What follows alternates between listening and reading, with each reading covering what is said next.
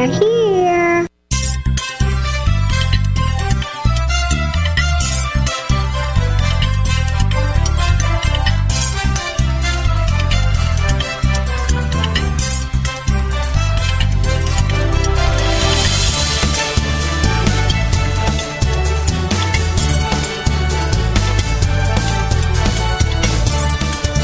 Welcome to the Tech Night Owl Live, the show for PC users who can handle the truth. And now, here's your host, Gene Steinberg. This week on the Tech Night Owl Live, we'll be featuring cutting-edge commentator Daniel Arendilger of Roughly Drafted Magazine and Apple Insider. We're going to focus on Mapgate, what the problems are, and the reality of those problems with Apple's new mapping software for iOS 6 and the iPhone 5. We'll have similar comments and a lot more going on with Abram Pilch of Laptop Magazine. All this and more on the Tech Night Owl Live. We have Daniel Arendilger of Roughly Drafted Magazine and AppleInsider.com. And the big story, of course, has been the iPhone 5 and also the curious way the critics have handled it. So let's think about it right now. Apple sold 5 million as of the first weekend. That's not good. Why is it not good, even though it's a record? Well, they should have sold more because Piper Jaffray, one of the industry analysts, said they'd sell more, but the problem appears to be the amount of units available. Daniel? Well, this isn't the first time this has happened. I mean, this happened before. It's kind of interesting how anytime anyone pulls a wild number out of their hat, that becomes what everyone is expecting. And so there's great disappointment that follows. But yeah, it happened with the 3GS. Remember, Gene Munster made similar comments with expecting that it would be this huge, long, that it would sell 500,000 in the first weekend. But whenever you have a situation where Apple's very careful with its own messaging. Apple never said we're going to sell this many million phones. The last time Apple said anything about we're going to sell this many phones is when Steve Jobs got up at the first one and said, we plan to sell enough phones to have 1% of the entire mobile market within, I think he said, a year or two. And I think at the end of 2008.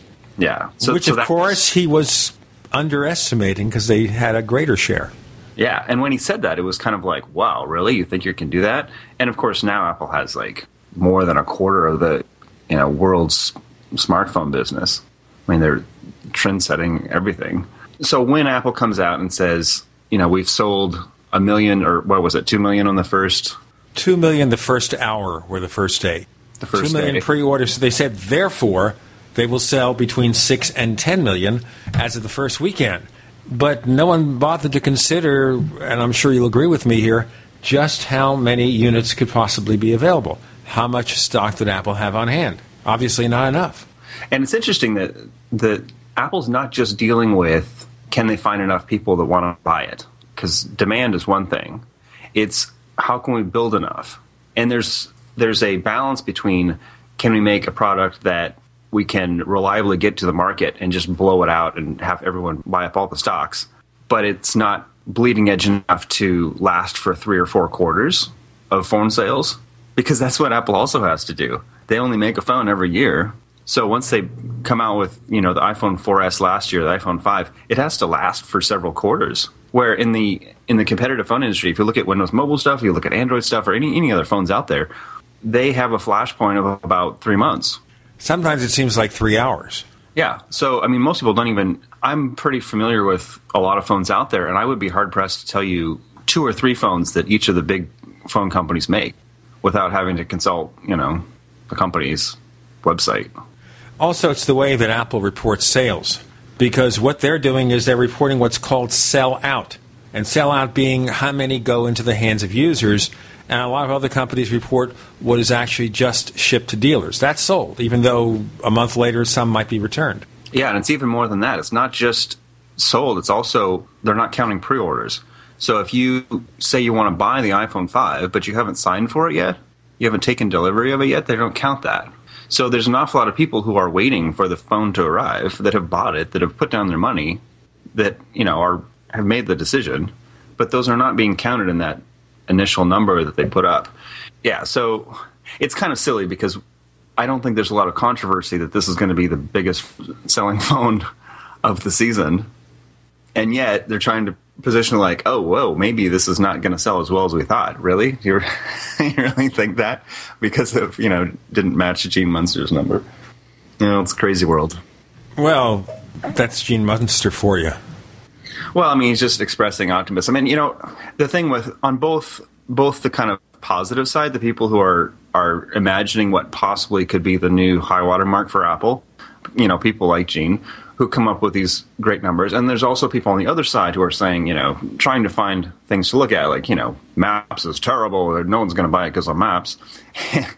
On both sides, I don't think it's so much of angels and demons as much as, people are just so desperate to say something that can be right or something that can be proprietary. Like, I said this, and therefore, give me a pat on the back for having guessed the right number or having identified the flaw that will be the downfall of Apple, kind of thing. It's just everyone in the media is so desperate to find something that they can say that's either interesting or correct about the iPhone that you just have so much going on out there that in the short term you have distractions that say, Gene's silly number that causes everyone to freak out for a little bit, or you have stuff like specific pundits I won't talk about that invent things like Antenna-Gate and the Maps apocalypse. We'll get into the Maps apocalypse in a moment. In the short term, those things create a little blip and, affect Apple's stock price and have people chatting, but they don't really have any material effect on how things sold. The iPhone 4 wasn't derailed by Antenna-Gate, even though it was this huge thing in the media for months and months and months. And, Consumer Reports got involved and said no, and then they said yes, and then they said no, and it was a news story every time. And it didn't really have an impact on iPhone 4 sales. So that's kind of important to realize, even though there are these, huge things, this is what people are tweeting about. Well, it doesn't have an impact on what's actually being sold. It doesn't have an obvious, clear impact in retrospect. If we look back, if we look forward, it's like, oh, no, everyone's saying that Maps is going to prevent people from buying the phone. And, oh, yes, here, you have unbridled demand for it. It's outpacing the supply. Apple can't even build enough. The reality is that, a lot of this is just blowing hot air. So you do have to keep that in mind, too. You have to keep in mind, too, that it's hard to predict how many units Apple is actually building because that information may come from third parties. It might be rumors. And there were also reports that it's taken a while to ramp up production, especially the in-cell display. This is one of the big features that makes the iPhone 5 so small. They combine the touchscreen and the standard LCD display. So we're talking about new production lines. We're talking about somehow here making that run efficiently, so even if they have a couple of companies doing it, till they ramp up production, it may take a while. There was a report that Sharp, one of the companies allegedly building the in-cell display, took them a while to start building out production to get more units out. So that could be another reason holding up things. And I think another indication of how successful it is how many units Apple sells by the end of the September quarter. Significant. And isn't it incredible that the company behind this mainstream phone that everybody wants, and it's true that people are going to buy it no matter what. And if Apple came out with a terrible phone, it would still sell. I mean, if you look back at the history of Windows Mobile and Palm and BlackBerry, they were putting out some pretty awful phones for a period of time, and people were still buying them. It started to result in a downfall, but you can put out garbage for some time, and people will still buy it for a little ways anyway. So Apple, if they have a history with the brand, if they like the brand and they're used to the brand, they'll put up with mediocrity for a while, but only for a while. For a short while. The point being that Apple could, and a lot of people are worried that Apple will at some point put out boring stuff that is just like middle of the road, not pushing the state of the art. And that's what a lot of people are complaining. The last 3 phones that have come out, at least, at kind of every iPhone, people are complaining that, oh, it's boring. Oh, it didn't blow me away. It didn't knock me down. It doesn't, shoot lasers out. But what's interesting is you're talking about this in-cell display and various things. Every iPhone that is shipped has included really cutting-edge stuff that is such a risk that it has made it really difficult for Apple to make enough phones. The same thing with the iPad. There's enough new stuff in it. I mean, they just developed a new chip for it. Brand new chip, and they're putting it into the new phone. There's a lot of risk-taking here. There's a lot of really ballsy risk-taking that people take for granted. And we'll take this for granted that we're talking to Daniel Arendilger of Roughly Drafted Magazine and AppleInsider.com. I'm Gene Steinberg. You're in the Tech Night Owl Live.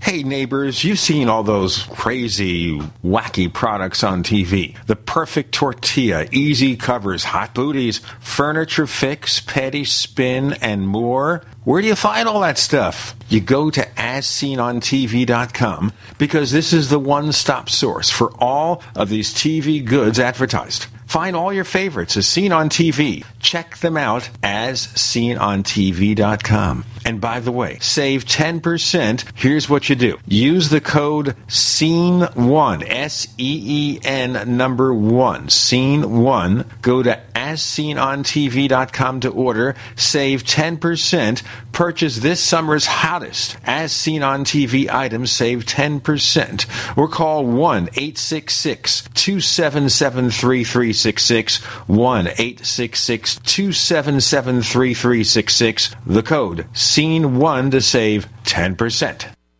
Friends, this is Alex Jones for MidasResources.com.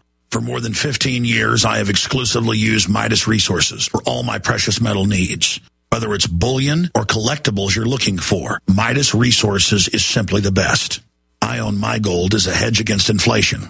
This Federal Reserve fiat currency could go the way of the Deutschmark and the Weimar Republic anytime. In these historically dangerous times, it makes sense to physically hold gold and silver. Midas already has some of the best deals in the industry. But if you give them a call and mention the radio special, they will give you a list of the day's super specials. Midas brokers are standing by to answer all your questions at 800-686-2237. They also have a lot of informative free literature explaining the opportunities and risk of holding precious metals. They are ready to answer your questions at 800-686-2237. Again, that's 800-686-2237.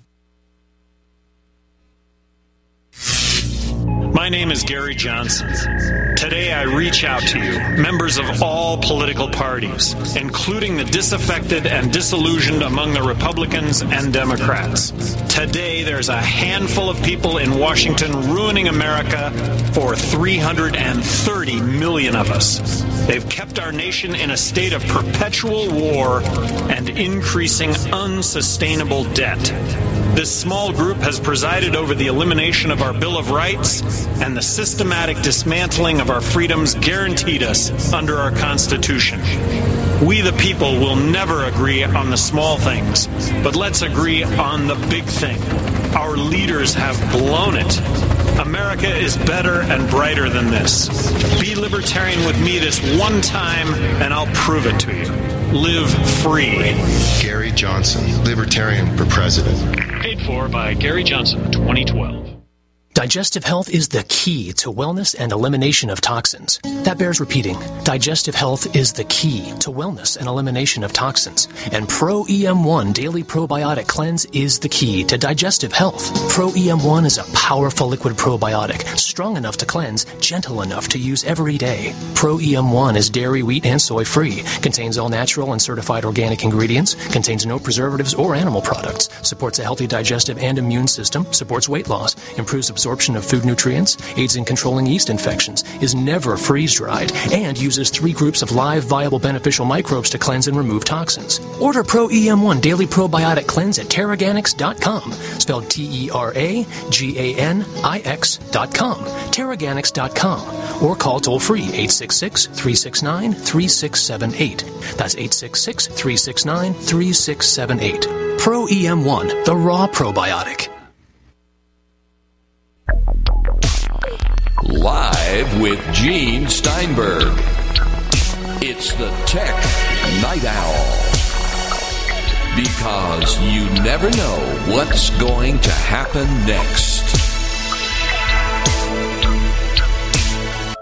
This segment is brought to you by Crush FTP. Now, Crush FTP is what they call an FTP file server, and it runs great on Macs, including Mountain Lion, on Windows. Also, it runs on Linux. And you run your own file server You can run it in the cloud or hosted on your computer, and this way it lets your customers drag and drop the files they need to upload or retrieve from a web client. So if they're using Internet Explorer on Windows, Safari, or Chrome on the Mac, whatever, they can use drag and drop to upload files, multiple files. Prices start at $40. Go to crushftp.com. crushftp.com. We have Daniel Aaron Dilger of Roughly Drafted Magazine and AppleInsider.com, and you have to look at this now. In virtually every other smartphone, they're using off-the-shelf components. Apple has lots of new, unique parts, and you don't put all that together and have it work in a shipping product and always get enough units to be available on day one. Seldom happens. If you look at the last time, if you look at tech history in the 90s, when Microsoft was kind of ruling the PC industry, Microsoft's releases were not really ballsy. They were pretty basic. You know, Windows 95, Windows 98, Windows ME. They were just like stuff they came out with in every other year. So they could really only update it every 2 years. And it came out, and it was like, oh, it looked a little bit different, and they'd fixed a few things. It wasn't really mind-blowing, but there was such a huge demand for PCs that they're making huge amounts of money.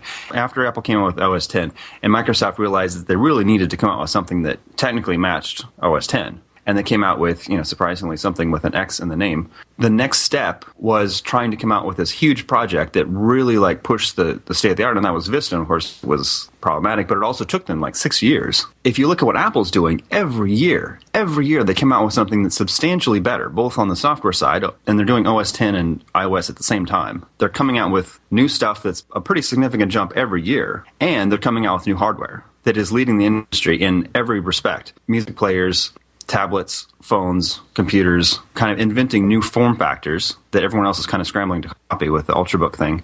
That is pretty impressive progress for a company that was always kind of considered this small underdog. And they're now on top, and they're continuing to come out every year with new stuff all the time. That is unprecedented. There's been a few companies that for a few years have been the industry darling in some respect. Remember Palm Pilot around 10 years ago was coming out with the PDAs, and what are they going to come out with next? And they come out with some of the first smartphones, and people were excited about it. They liked that brand. Some of the things Microsoft did, some of the things that Nokia's been doing. Every company on earth has done impressive stuff, but nothing has popped out just hit out one after the other, to the point where to criticize Apple, you have to go to some of the most half-assed peripheral things that they have on the market or have on the table. There's just kind of like a sub thing, and say, well, that, Mobile Me wasn't the best thing. Mobile Me wasn't even a moneymaker. I mean, it was kind of like a service. I'm trying to make a list of things that Apple has failed with or has canceled. Things like iWork.com. Sure, but let me ask you a question about Mobile Me. Apple charged $100 a year. That wasn't enough to make a little bit of a profit? Not if you compare it to other things that they were doing. Mobile Me was kind of an add-on thing, kind of like their insurance programs. That's not where their profits come from.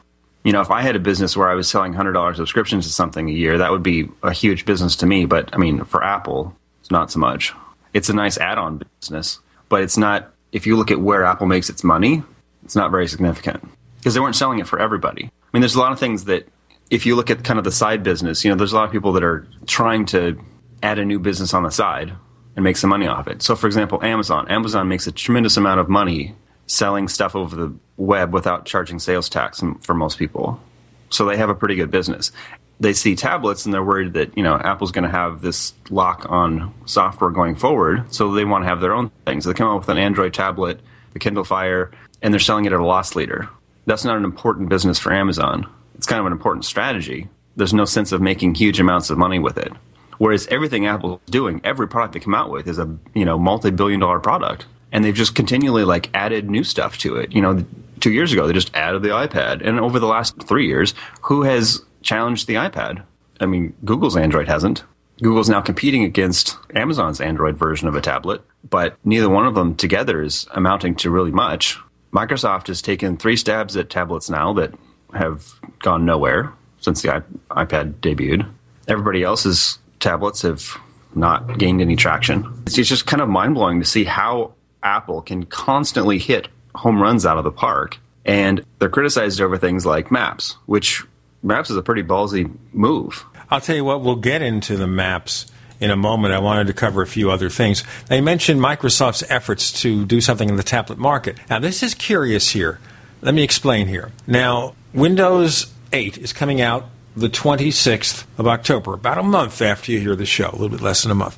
So they said they'd release the Windows RT version of the Surface tablet with Windows 8.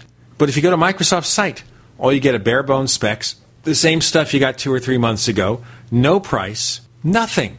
A product's supposed to be a month away from being released. Isn't Microsoft supposed to promote this thing to the skies?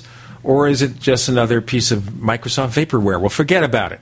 A month or two after Windows 8, nobody will talk about the Surface as if they're talking about it now. That's kind of similar to how they released the Zune, though. Remember, there was like all this excitement about the Zune, and it would actually really backfired because, Microsoft just came out with sort of pictures of it and sort of ideas about what it was going to do, and you had all these Windows enthusiasts fantasizing about what it was going to be. So they decided it was maybe going to be free. Maybe they're going to bundle it with the Xbox and just kill Apple with this new monopoly on getting this player out there. They said that it was going to do things that it wasn't really ended up doing. So they just imagined all these features, and then when they shipped the device, it was like, really? You're going to charge that much for it? It's going to be the same price as the iPod, and all the proprietary little connectors and everything are going to be the same price? It's not going to be any cheaper? They were all expecting it to be way cheaper. And same thing with the software, and every aspect of it was disappointing. So to do the same thing, after seeing that kind of failure, to do the same thing with your tablet, with your, third or fourth stab at the tablet since the iPad debuted, because they tried it with Windows 7. They came out with a whole new thing for, the Slate OS initiative, and, it's just a series of flubbed things. And now they're coming out with, here's a real thing that we're really trying to do. We finally got full Windows on it, and it's going to be tied into Windows 8 monopoly, and we're just going to push this into the market, and everyone's just going to have to buy it because it's so great. Like you're saying, they're waiting right until the launch date to say what the price is going to be. That doesn't sound like a very good strategy. And we still don't know anything about the product, but you also have to look at the other problem with the Zune, as you say, the pricing, the marketing. What can I say? Yeah, it doesn't seem like they learned anything from that whole situation. On the opposite side, Apple set expectations high. So it kind of hoped everyone would expect its new tablet to cost $1,000. And then when they announced it, it was like, oh, guess what? It costs half as much as what you think. And here's all the stuff it does. And it's going to be available in a few months. And that dramatically shifted what people could say about it. And it caught people off guard. And this catching people off guard, I think we're going to talk about this in Maps too. There's a reason why Apple is secretive. Because at least they produce something that's interesting. Yeah. Once again, this portion of the Tech Night Owl Live was brought to you by Crush FTP. Run your own FTP server on your own computer or run it in the cloud on a hosted virtual machine. Learn more at crushftp.com, crushftp.com. Daniel Aaron Dilger joining us. I'm Gene Steinberg. You're in the Tech Night Owl Live.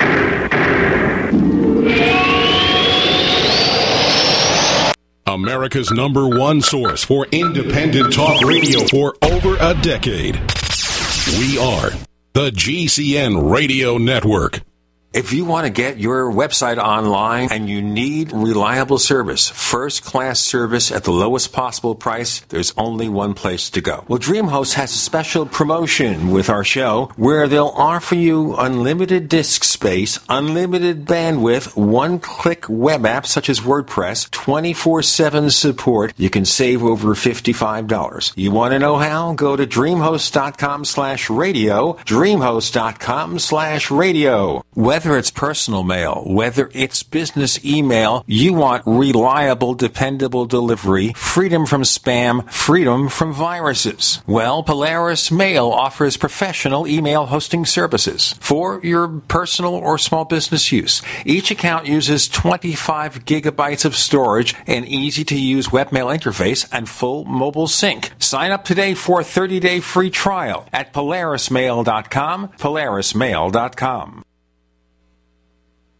Healthy soils grow healthy plants. So before you plant your survival garden this year, is your soil healthy? Maximize your crisis garden soil with EM1 from Terraganics. EM1 Organic Soil Conditioner, Fertilizer Amendment, and Compost Accelerant provides healthier gardens and faster, efficient garden composting. EM1 from Terraganics.com quickly improves soil structure by increasing nutrient availability and converting organic matter into soil humus. This improves seed germination and root growth, improves plant quality, size, color, flavor, nutrient nutrient value of fruits and vegetables and improves shelf life. And when rain is not in the forecast, no worries. EM1 improves moisture retention in soils, helping reduce drought stress. Just like you prepare all else, prepare your crisis garden for maximum yields with EM1 from Terraganics.com. Order now at TERAGANIX.com or call toll-free 866-369-3678. That's 866-369-3678. Terraganics. Life's getting better.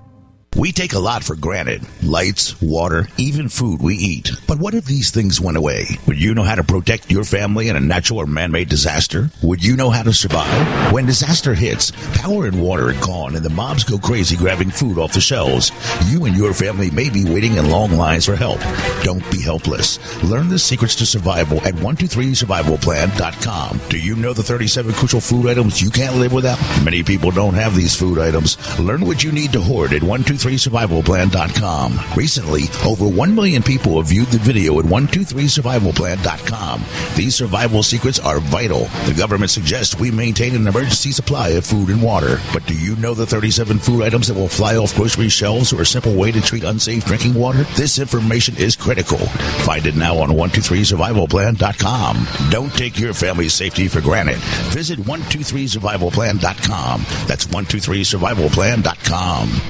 We all know that Berkey Water Purification Systems are the most trusted name in water filtration. As an authorized Berkey dealer for over 6 years and serving thousands of satisfied customers, the Berkey Guy offers amazing specials for Berkey Water Filtration Systems. The Berkey Light Systems include a set of self-sterilizing and recleanable black purification elements that purify water by removing chlorine, pathogenic bacteria, cysts, and parasites to non-detectable levels and remove harmful chemicals such as herbicides and pesticides. Order the Berkey Light System today, complete with 2 black Berkey elements for only $231, and the Berkey Guy will ship your order free of charge. With the purchase of a Berkey Light, the Berkey Guy is also offering a set of fluoride and arsenic filters for only $39.99. That's over 30% off the retail price. Call the Berkey Guy at 1-877-886-3653. That's 1-877-886-3653. Or order online at GoBerkey.com. That's GoBerkey.com today.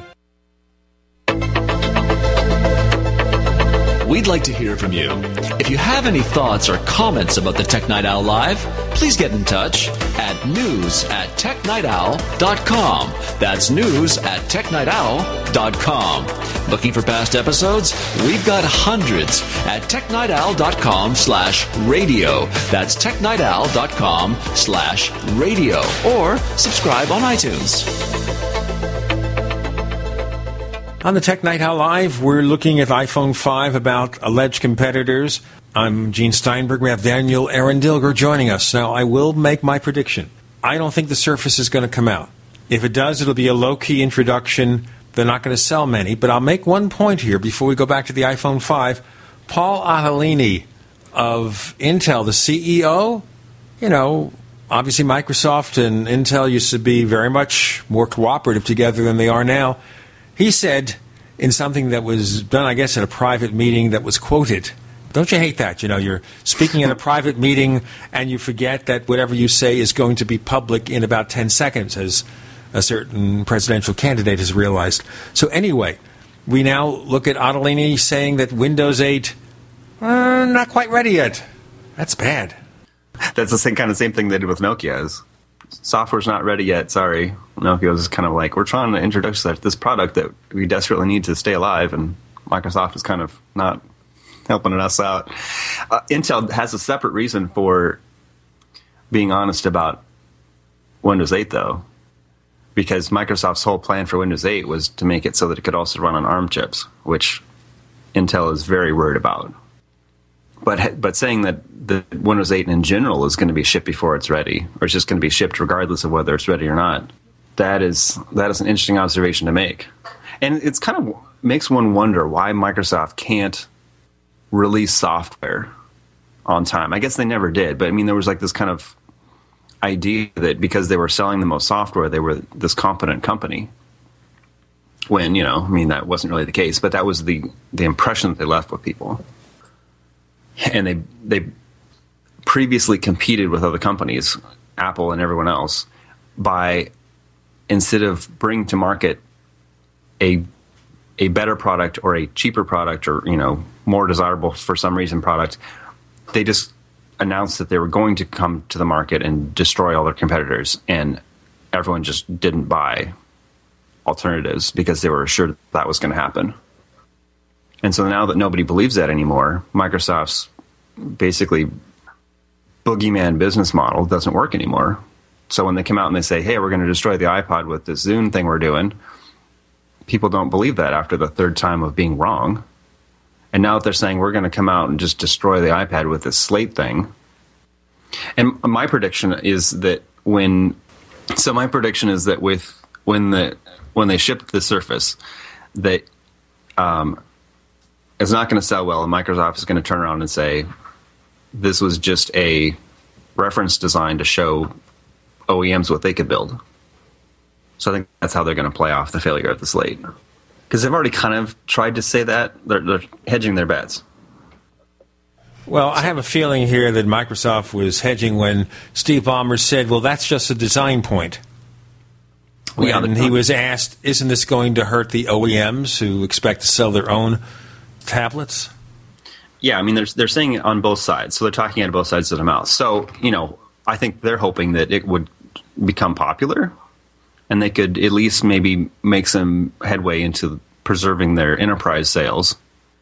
And if it works out there, then they could say, yeah, that's what we meant to do. And if it doesn't, then they can say, yeah, it's a design point and we want OEMs to take over and run with this. But I don't think it's going to be successful, and I don't think OEMs are going to be able to run with it either. Because, I mean, it's kind of like the Zune backwards, because I think they're going to try to play the Zune and then try to play Plays for Sure.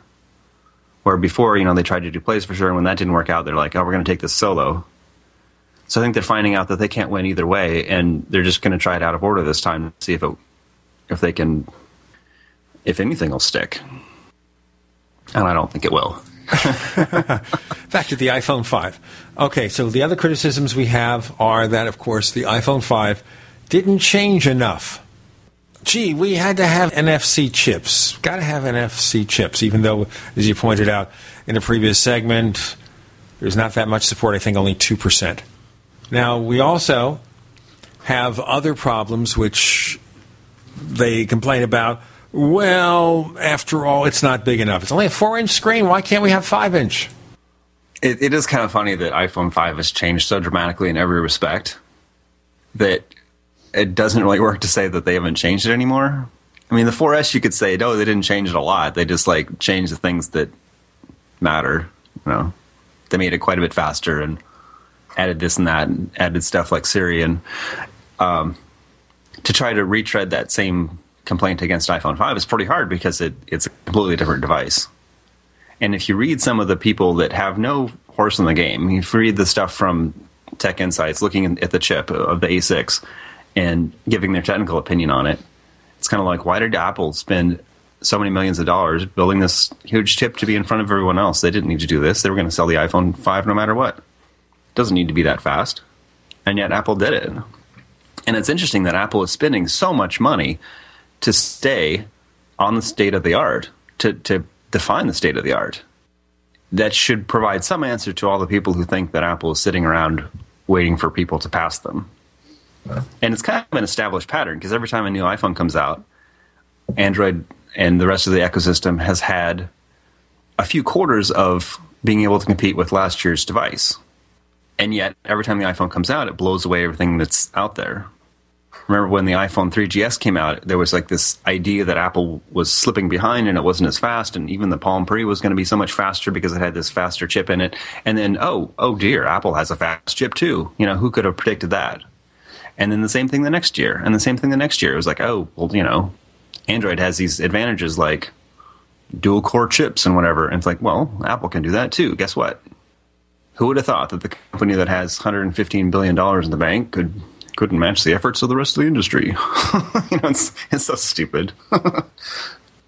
Yeah, definitely. But, they won't stop. But now, of course, we have the Achilles heel, allegedly, of the iPhone 5 and, of course, any iOS 6 device, and that is mapping. Gee, why couldn't we have the continuation of Google Maps? Why did Apple have to switch? Well, there's two things. The why question is really simple, that they don't want to be funneling money into Google. They're basically giving Android a leg up. If I'm writing this article about the history of Apple and Google with doing maps. What's interesting is that when Android wasn't really, it was kind of a hobbyist thing until 2.0, the beginning of 2010, what I call the year of Android. Before that, it was people were talking about Palm, and then they were talking about BlackBerry, and then they were talking excitedly about Windows Mobile, hoping that it would turn around. But in 2010, it would really turn to Android. And part of that was Verizon put all their marketing muscle behind Android instead of BlackBerry because they were failing. So starting in 2010, you had this whole new Android 2.0 thing that started, and they started gaining some traction. And if you look at the main feature of Android 2.0, it was Maps navigation.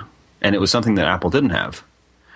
And so, Google's core competencies are search and then maps.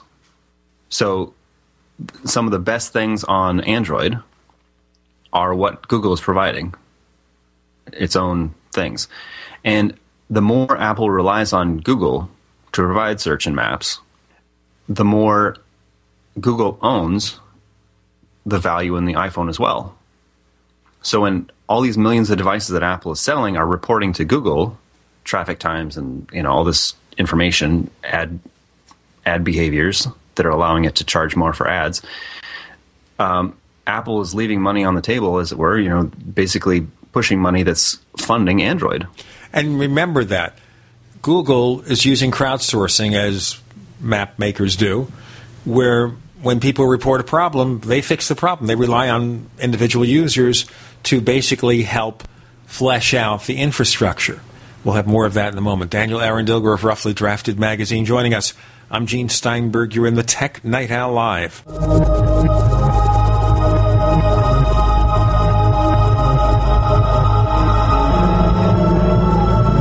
Are you tired of searching for great talk radio? Something more important. Search no more.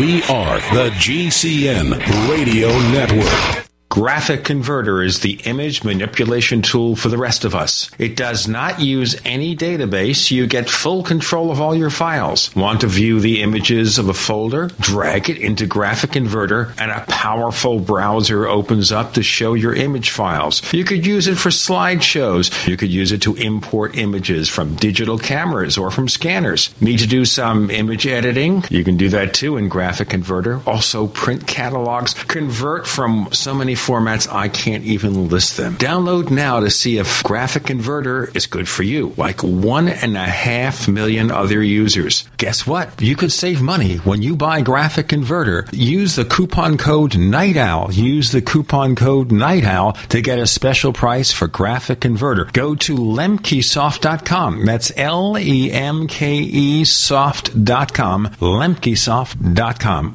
LEMKE soft.com. What's better than Mountain House freeze-dried food? Buckets of Mountain House freeze-dried food. Now the freeze-dried guy introduces convenient, easy-to-store Mountain House survival buckets filled with our top-selling items. Each item is sealed in a Mylar-type pouch, and each pouch is neatly packed in clear buckets so you can easily see the contents inside. These Mountain House survival buckets come with well over a 25-year shelf life and are perfect for emergency preparedness, camping, backpacking, or at-home use. Go to freezedryguy.com, click on freeze-dried foods, and choose our 12-month, 6-month, 3-month, 1-month, or 7-day Mountain House survival bucket with 32 generous servings starting at just $69.95. And all orders to the lower 48 ship free. Call 866-404-3663 or go to freezedryguy.com. That's 866-404-3663 or go to freezedryguy.com. 100% veteran owned. The Freeze Dry Guy. Every day, nearly 3,000 families enter into foreclosure and face losing their home. If you're currently behind on your mortgage, you can still avoid foreclosure. You can save your home But you need to act now. We're Allied State Foreclosure Services. We're experts in saving homes from foreclosure. With just one phone call to us, you can stop the foreclosure process, lower your monthly mortgage payments, and save your home. Call now. The call is free with no obligation. 1-800-597-8843. Call us if you've been threatened with foreclosure, denied loan modification, or missed a payment on your mortgage. If you've been a victim of a predatory loan or are upside down on your mortgage, even if you've lost your job and you're worried about losing your home, don't wait. Call us now and let us help you save your home. You've worked hard to build a life with your family. Let us help you keep your home. Call now before it's too late. 1-800-597-8843. 1-800-597-8843. 1-800-597-8843. Do you owe the IRS money that you can't pay? Are tax liens and levies ruining your life? Are you tired of being afraid just to go to the mailbox? If this describes you, then Dan Pilla can help. Hi, I'm Dan Pilla, and I've been solving tax problems for more than 30 years.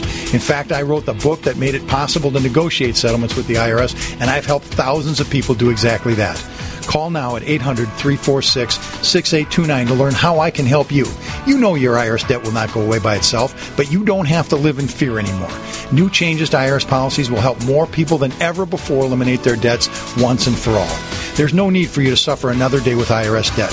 Call 800-346-6829. I can help you eliminate wage and bank levies, release tax liens, and negotiate a settlement with the IRS that will put your tax nightmare behind you forever. Call 800-34-NO-TAX or go to my website, taxhelponline.com. That's taxhelponline.com.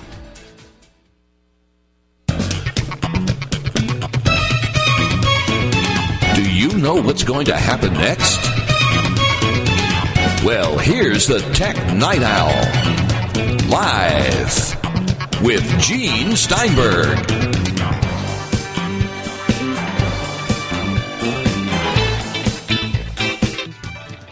On the Tech Night Owl Live, we have Daniel Arundilger of Roughly Drafted Magazine and Apple Insider.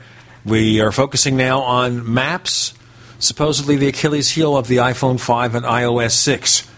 And now we're talking about Google. So basically, Apple concludes here not just that it's in a fight over intellectual property with Google by way of their proxies such as Samsung and HTC, that Google's getting all the attention for Maps, and if that same amount of eyeballs is on an Apple mapping service, Apple gets the benefit and they can improve their own mapping app. Yeah, I mean, I've been pointing out for a while that this is dramatic. Apple is basically just taking the market away. They're doing it retroactively back to the iPhone 3GS. So everyone's iPhone that isn't just, too old to even be using can now run iOS 6. And a lot of people are going to be upgrading. And Apple has always aggressively pushed people to the latest version of iOS for a variety of reasons. And the fact that they're just scrubbing Google, and it's not the same, people are trying to compare it to, for example, Internet Explorer, Microsoft seeing Netscape having a popular browser product and muscling in with Internet Explorer and pushing them off the desktop. It's a little bit different situation because Apple was in a partnership with Google. It was Apple's app. So Apple is just now relying on its own data. And that's not unprecedented. I mean, Google used to get its mapping data from, what is the name, TeleAlice or whatever, and that they made up their own. And then they used to get their location data from Skyworks, and then they made up their own. So, I mean, this is something that happens all across the industry all the time. Now, Apple, if you look at the About box in Maps, they're partnering with TomTom and maybe 15, 20 other companies to get map data, which they're collating and presenting. Now, are you suggesting then that as Maps matures, and it's going to take a year or two, it's not going to happen overnight, maybe longer, that Apple will rely less and less on partners and on their own mapping infrastructure? Well, there's some things that, I mean, if you listen to Apple executives, they make this comment that it was kind of a Steve Jobs thing of you need to own the valuable part of your product. And if you look at things in the past where Apple's had the rug pulled out from under them, one of the first ones was on the Macintosh. Apple partnered with Microsoft to bring what became the Office apps to the Mac. But once Microsoft had this really strong position with Office apps, it could make up its own operating system and basically just transfer all that value, all that connection that people had with Office, and basically say, here's a product called Windows, and it runs all your Office apps, and it runs Office better because we write Office and we write Windows. And the version of Office for the Mac, we don't write as well because we don't care about the Macintosh. And the same thing happened with Adobe and Macromedia and every software partner Apple has had. And now it's happening with Google.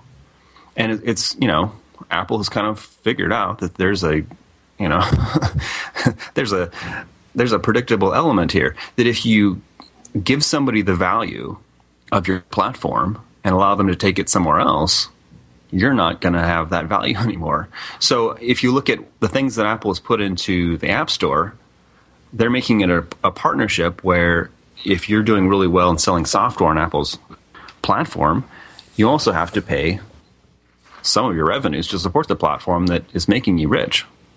And the same thing with specific technologies like, looking at Google Maps. Maps are one of the cool things on the phone. I mean, one of the coolest things on the phone when it arrived was Safari, and then, things like Mail, and then Maps. I mean, that was, if you want to show somebody what's cool about an iOS device, you show them Maps. And with Google competing against Apple in that very same thing, it makes it kind of important for Apple to take over Maps on its own. And if you look at the huge job, I mean, not even looking at Maps, the Maps product Apple built, if you look at the Maps product Google has, the current thing they have, just in iOS, it's like other third parties, like Microsoft tried to get into mapping and tried to get third-party developers to use its maps instead of Google's. And if you look at Microsoft's maps, it's like, well, there's a lot of things that aren't as good. And Microsoft was basically just trying to copy the feature set. And that works really badly. There's a lot of companies that have tried to copy the feature set of Office, and they just couldn't do it because there's so much there that people need. With Maps, what Apple did is they shot way past what Google does on iOS. Now, some of these things are things that Google is working on and either has under Android or partially has or has plans in place to put out there. So Google has its own 3D stuff. It has its own vector stuff. It has its own some other initiatives. Google Earth has the modeling and things like that. But Apple is jumping way past what Google had on the iPhone. So Maps 6.0 makes a bunch of huge jumps, and they're relying upon their own map system. And people are trying to portray this. I mean, the media is really trying to portray Apple as being this incompetent thing that pushed this out before it was finished. But if you look at how many countries Apple supports, they're really close to Google on a 1.0 product. They've been working on this for years. But it's now to the point where it looks cool, and it does a lot of things you just can't do in Google Maps on iOS. And it's really competitive with Google Maps on Android, which is kind of crazy because Google first released that, was it the end of 2009. So it's now a pretty mature product on Android. And if you look at the Android product, it does a lot of things, but it doesn't look good. It's an ugly product. Now, the big complaint, of course, about Maps is not that it doesn't look good. It looks real good. Even when you print it out, you can print out an itinerary, and it looks great. The problem is the glitches. Anything that's wrong gets amplified. Now, for example, if you use or search for Columbia, South Carolina as Columbia, SC, Columbia, South Carolina, one of the larger cities in South Carolina, they point you to a place in South America. Yeah, there's if you look at the things that are really bad with Maps, search is one of the things that are like, what? And like searching for place names or contacts. Now, to be fair, I mean, Google search is pretty good for a lot of those things, but it gets a lot of things wrong too. And Apple has kind of participated in helping Google to not be able to find place names. Like I've noticed in my international contacts, Apple would always add United States to an address, even if it's not in the United States, which makes it hard to find. So that is one of the things that makes you think, why did Apple not mess this up? The other thing that I'm thinking is once stuff gets published, once these errors get published, if you're searching for an address and it shows you the wrong city or something, why isn't Apple fixing these right away? That's the thing that's just like, what? Right, because the particular error I pointed out with Columbia, South Carolina, Columbia SC, That's been there for about a week so far. And I know it's known, and Apple has to know because it has been published. And this Motorola ad, they're pushing this iLost tag. They search for some address in New York City, and it comes up in Brooklyn or something. And it's something like 415 East 15th Street, New York City, and it pulls it up on some other road in Brooklyn. And you're just like, Apple, why haven't you fixed this? So, I mean, that's a little concerning that there's some of these. And then in addition to that, in addition to some of the search, being able to intelligently parse search terms that Google is really good at, that's something that's an expectation that people have, that you can now put in a partial address and a Maps product should be able to figure out what it is. And Apple really needs to pull that together. The other thing is there's just a whole bunch of information that's just not correct. I mean, the maps seem to be pretty up to date, but there's a lot of tagged stuff. Like I see Google stuff. Like I took some of the Yelp. I was just looking around San Francisco, and there's a Shell gas station that's not been there for, several years that is still in Yelp's database. Why does Yelp still have that? That's one question. And then I was looking in Tokyo, comparing, I was in there, I was in Japan in June, trying to imagine what it would have been like to have been traveling around with Apple's maps instead of Google's. And there's a couple things that are just less sophisticated. So, for example, getting around in Tokyo requires subways, and there are at least 3 or 4 different types of trains. And on Google Maps and kind of any map, there are 3 or 4 different icons for the different systems that run, because you have to, it's kind of important to know what system is going to take you from this spot to this spot. And on Apple's maps, everything is just a generic train station logo, which is not very useful. Also, they refer you to a third-party app to get a lot of that transportation information. That's one of the criticisms, too, made by some people. Gee, why can't it be built into the app? Why do you have to get another app? But we'll have that answer. And other answers with Daniel Arendilger of Roughly Drafted Magazine and AppleInsider.com. Much more coming on the Tech Night Owl Live. The GCN Radio Network, providing the world with hard-hitting talk radio. GCN. Great talk radio starts here. Hi, this is Ted Anderson. If you'd like to listen to GCN programs on the go, I have great news. GCN has created a Droid and iPhone application, and it's free. Just as easy as going to GCNlive.com, click on the banner, and download. Before you know it, you'll be listening to your favorite hard-hitting GCN shows, live or on demand, right on your Droid or iPhone, 24/7 and on the go. So download the Droid and iPhone app free by clicking on the banner at GCNlive.com. Thanks again for listening to GCNlive.com. Again, that's GCNlive.com. Hi, this is Ted Anderson. Have you ever wondered why banks, stockbrokers, investment advisors won't talk about gold IRAs? They've been available since 1986, yet the financial industry won't recognize the value of gold for your retirement. Gold has outperformed paper investments, yet no word about IRAs. If you would like to have gold for your retirement, call 800-686-2237. Don't get left behind by rising inflation and low returns. Call 800-686-2237. Secure your future and call 1-800-686-2237. Hello? Congratulations. For what? For losing all that weight. How'd you do it so fast? ASAP. What? What's that mean? Are you ready to get as skinny as possible, as soon as possible, as simple as possible, and as sexy as possible? I'm listening. Then get with the ASAP program. It's real and it works. No smooth talk, no slick advertising, and no exaggerated claims of success. I've got to know more. Welcome to ASAP, as slim as possible. Whether you have 10, 20, or 50 pounds to lose, ASAP is your weight loss answer. ASAP targets the abnormal fat reserves and makes them available to be burned as fuel and contains no caffeine or hormones. Order ASAP at wholesale prices or join the team to share the business with others. Visit GCNteam.com or call 877-878-4203. GCNteam.com or call 877-878-4203. Lose weight and look great with ASAP, as slim as possible. Welcome back to the Tech Night Owl Live, where you never know what's going to happen next. And now, here's Gene Steinberg.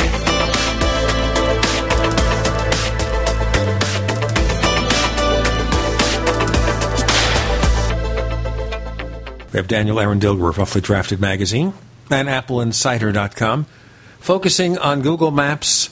And basically, Daniel was window shopping or window traveling in Japan, which can be a pretty complicated place to travel. And you say there's no differentiation between different transit systems, but don't you have to rely on a third-party app for that anyway? Yeah, so there's an awful lot of specialty and detail in Maps. And if you look at Google Maps, it's almost like I said, it's like replicating Office. Like, where do you begin? How do you come out with a 1.0 product that even can compete with everything? And Apple's kind of done that before with iWork. They've tried to hit 80% of the functionality and be attractive to at least part of the audience that wants Office. So with Google Maps, they're in kind of a similar position of what can we do that's novel? What can we do that matches most of what Google has? And what can we delegate to third parties? And so transit apps, Google has a pretty worldwide coverage for transit. They have all kinds of directions. Apple can just license driving directions from a GPS vendor because that's kind of standard. Everybody has driving directions. There's a lot of companies that you can just license their information for driving directions. When it comes to transit, it's a little bit different. And Google stuff is sometimes, in some cases, it's quite good. Like in Japan, I could do a Google search and it would tell me, get on this train, get on this train, get on this train, and they're all different organizations and whatever, and they do a pretty good job in telling you exactly what you need to do to get there and do whatever you need to do. That's an expert kind of task. And so Apple is relying on third parties that already do that. There's already all this stuff in the App Store for finding routes on different transit agencies. Instead of trying to do all that themselves, they're farming it out to other third parties, which when I was initially testing it, when it first came out, there was no routing apps there. Now there's a whole bunch, at least in San Francisco. And some of these companies are reporting just huge influx in, people are downloading these helper apps. And so you can compare it to what we had previously, to where if you want to find a route, you can either push the car button or the walk button or the bus button and get routes from Google. Now when you want transit information, it says which app do you want to use, and you pick it, and it opens that app, and it shows you different types. You can customize the kind of directions that you want. You can pick a third-party app that gives you the kind of transit directions that you want. Do you want a complicated thing? Do you want something super simple? What do you want? And it's actually better in a lot of respects because it allows for third parties to offer things that Apple didn't think of when it built Maps. So the previous Maps was all hardwired to Google. Now you can get the kind of directions that you want. And it's not limited to transit stuff. You can get water taxis, and you can have, I was looking at this app that allows you to, called Sidecar. You can basically register as being available to give people rides, or you can find somebody and you click on the map and it's like, here's a guy with a car and he's driving a Volkswagen Passat, and he can pick up 4 people, and it will cost you probably $8 to take this ride to where you want to go. And you can say, hey, can you give me a ride? And the guy will come pick you up. So that's kind of an interesting thing that would never happen if Apple either built its own transit system, which would take a long time, or if it just continued to give Google a monopoly on transit on the iOS. So it's actually a good thing. And people are comparing it to, hey, I wish I could just push this button and have like right inside the app do it for me. It's like, well, but there's a compelling reason for it not to work that way. So it really opens up a lot of opportunities for third-party developers, and you get better information because a lot of the information that Google had wasn't even correct. I'm speaking particularly in San Francisco, where there's various transit agencies that have public information about where the next bus is coming that's based on GPS, and Google's information is not as that correct. So it was already this frustrating situation where you'd have to go to a third-party app and put in the search and see when it was coming. So now Apple's just integrated that so that these third-party search apps are getting the business that Google used to get automatically. So that's another example of Google just being cut out of the loop. And so, of course, Mr. Schmidt is saying Apple made a huge mistake in getting rid of Google Maps. It's a huge mistake for his company to lose all those customers and all that transit data. Well, here's the interesting thing, too. Do you feel at all that when people compare Google Maps with Apple's maps right now, they look at the known defects of both and they make it look that Apple is worse. Well, I think the main reason why this story is getting so much airplay is because it's a very simple story that you can tell in a picture. When you're trying to complain about an application having this bug and you're trying to explain it in words, people are like, okay, whatever, you're complaining about something. But if you can pull up a screenshot that makes it look stupid, then that's amazing, and people get it because they can just look at a picture and be like, oh, I got the story. The story is that when you look at Apple Maps, the bridge looks like it's melting into the river. That's the kind of stuff that has been pushing the story, is pictures of melting buildings and bridges and whatever. And it's like, okay, so that never happened in Google Maps, nor in Google iOS Maps in the previous version of iOS 5, because you never had a 3D mode. And if you turn off the 3D mode in iOS 6 Maps, you go back to the flat satellite imagery of the same thing that Google was showing, and there's no melting bridges. So where's the problem? The problem is in the reporting of something that is a false comparison. Well, the other issue here, of course, is when the directions are wrong.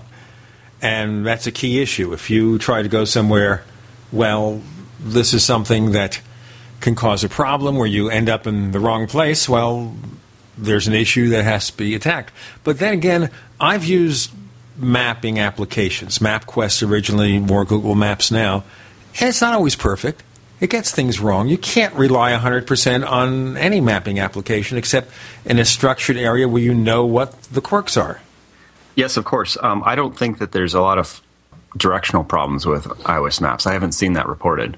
What I've seen reported is that you can't find endpoints. So people look up their address and it shows them, it's either off a little bit or it's off substantially or it's in the wrong city or something, because it's made assumptions. Like you're saying, you search for something that should be South Carolina, should be easy to find, and it finds South America, something stupid like that. You're not going to accidentally find yourself in South America because you follow these instructions. That's kind of stupid. I don't think there's a problem with directions. I think there's a problem with search, sophisticated search, being able to find certain addresses, which a lot of people take for granted the fact that Google is really smart in being able to figure out things that are entered in kind of a sloppy way. So that's a core competency. And you can criticize Apple's Maps for not being able to always find things well. But if you have your endpoints defined, I don't think there's a problem with it giving you false directions. So that, I think, is a false...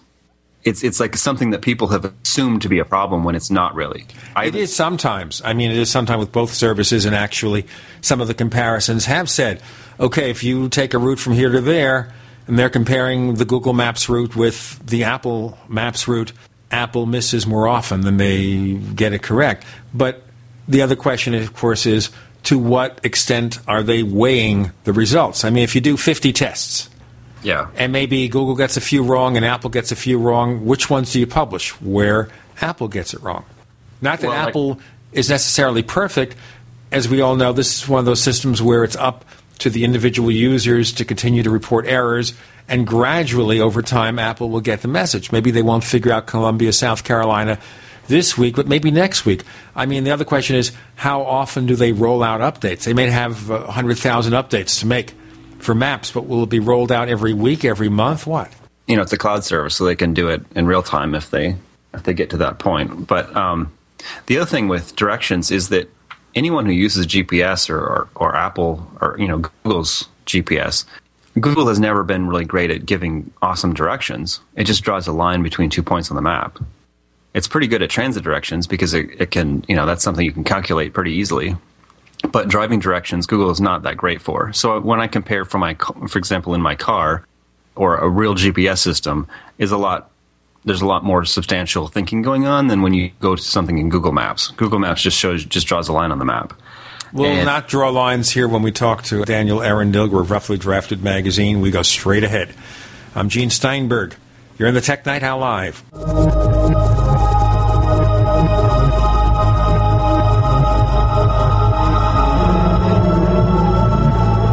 Hey, neighbor. neighbors, you've seen all those crazy, wacky products on TV. The perfect tortilla, easy covers, hot booties, furniture fix, petty spin, and more. Where do you find all that stuff? You go to AsSeenOnTV.com because this is the one-stop source for all of these TV goods advertised. Find all your favorites as seen on TV. Check them out as SeenOnTV.com. And by the way, save 10%. Here's what you do. Use the code SEEN1, S-E-E-N number 1, SEEN1. Go to AsSeenOnTV.com to order. Save 10%. Purchase this summer's hottest As Seen on TV items. Save 10%. Or call 1-866-277-3366. 1-866-277-3366. The code SEEN1 to save 10%. Gold. It's like nothing else on Earth. From the Romans through the Renaissance, from the Industrial Age to the Space Age, gold has weathered the test of time. For 6,000 years, gold has remained the ultimate store of wealth. According to the World Gold Council and the U.S. Mint, demand is at an all-time high. The stage is being set for the reemergence of gold as the common-sense alternative to a fiat paper currency that gets weaker every day. Midas Resources is proud to offer the hard-hitting report that arms you with the truth you need to protect you and your family from the Fed's plans for your hard-earned money. Don't gamble with your future. Call Midas Resources today and ask for your free copy of As Good as Gold. Call 1-800-686-2237 for the report the Fed hopes you'll never see. As Good as Gold can be yours by calling 800-686-2237. If you have ever thought about owning gold, you must read this report. Call Midas today at 800-686-2237. Would it save you time to get the best quality water filters and the best quality storable foods from one company? You bet it would, and now you can at BigBerkeyWaterFilters.com. Big Berkey water filter products and great tasting, long-lasting, storable Wise foods are both now available on one website, BigBerkeyWaterFilters.com. Wise foods, ready-to-eat meals are packed in airtight nitrogen pouches and come with a 25-year shelf life. Big Berkey water filters are powerful enough to purify treated, untreated, or even stagnant pond water. Combine Berkey water filters with Wise foods for an unbeatable preparedness combination. Get free shipping on every order over $50. And GCN listeners receive 5% off all ceramic filter systems. Visit Big, BERKEY, waterfilters.com or call 877-99-BERKEY. That's 877-99-BERKEY. Or go to BigBerkeyWaterFilters.com. If you like cow's milk, you'll love Camel Milk. Yes, the newest, oldest thing in the world, Camel Milk, has sustained civilizations for thousands of years. Here's just one user's testimonial. My Lyme-stricken boy developed severe allergies to nearly every food he ingested. At first, I was scared to death to try Camel Milk, but he had no allergic reactions of any kind, nothing. The Camel Milk was wondrous in healing his GI issues, and it's the one thing I can attribute to his getting out of bed after almost a year spent there, too ill to do anything. Camel Milk is loaded with health benefits far superior to other milk, is rich in B vitamins, and 3 times higher in vitamin C than cow's milk, 10 times higher in iron. Camel Milk comes fresh or frozen from your trusted local family farm. Humpback Dairies of Miller, Missouri. To order, call this number, 1-417-848-7570. That's 1-417-848-7570. Call 1-417-848-7570 for Camel Milk, the best kept health secret ever.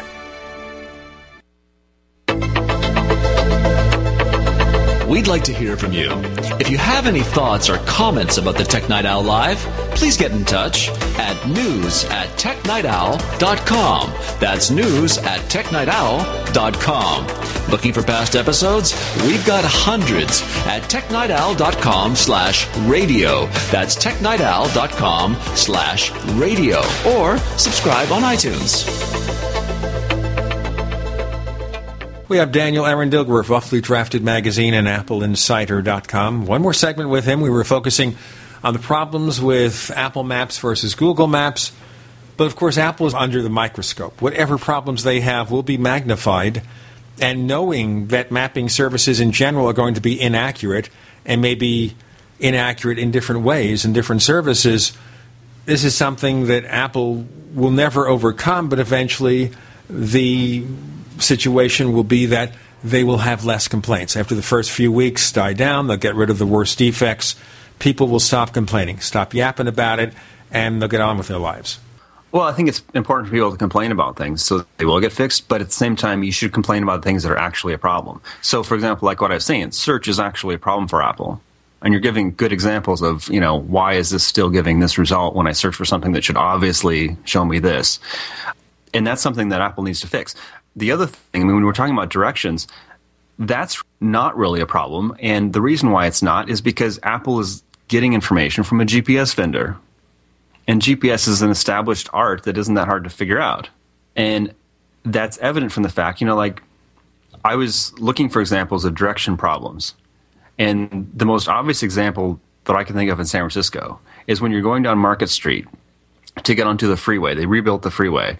And there's an opportunity to get on the freeway that if you miss, the second opportunity, the apparent opportunity, is a do not turn here thing where you can physically go around a barrier and get onto the freeway, but you are not supposed to do that. And it has this huge signs, $250 fine because you're going over a bike lane and you're going to run people over. And there's been a lot of people that have been run over on that place. And this very famous intersection that what you're supposed to do is go a little bit further and get on the freeway a little bit later. So I asked different GPS systems how to get on the freeway if you're here, how do you get it on? Apple got it right because, they have contracted with this GPS vendor that knows that you can't turn right here, haven't been able to turn right here since 2004. Google, for some reason, doesn't have that in its database.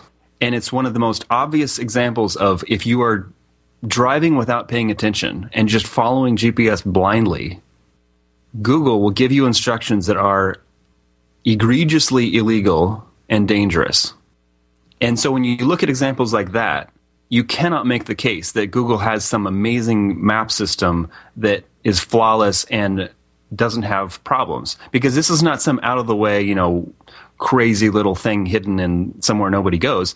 This is going from the biggest boulevard in San Francisco towards Google. This is their own backyard, right? Yeah, it's like the famous intersection. It's how you'd go from the biggest street in San Francisco towards Google's headquarters. And they get it wrong. And it's not just, a path that's too long. It's a $250 fine. Do not turn here. You're going to kill bicyclists type error.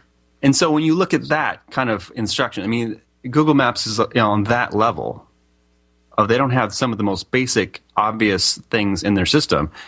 If you look at that, you realize Google is not really that great at directions.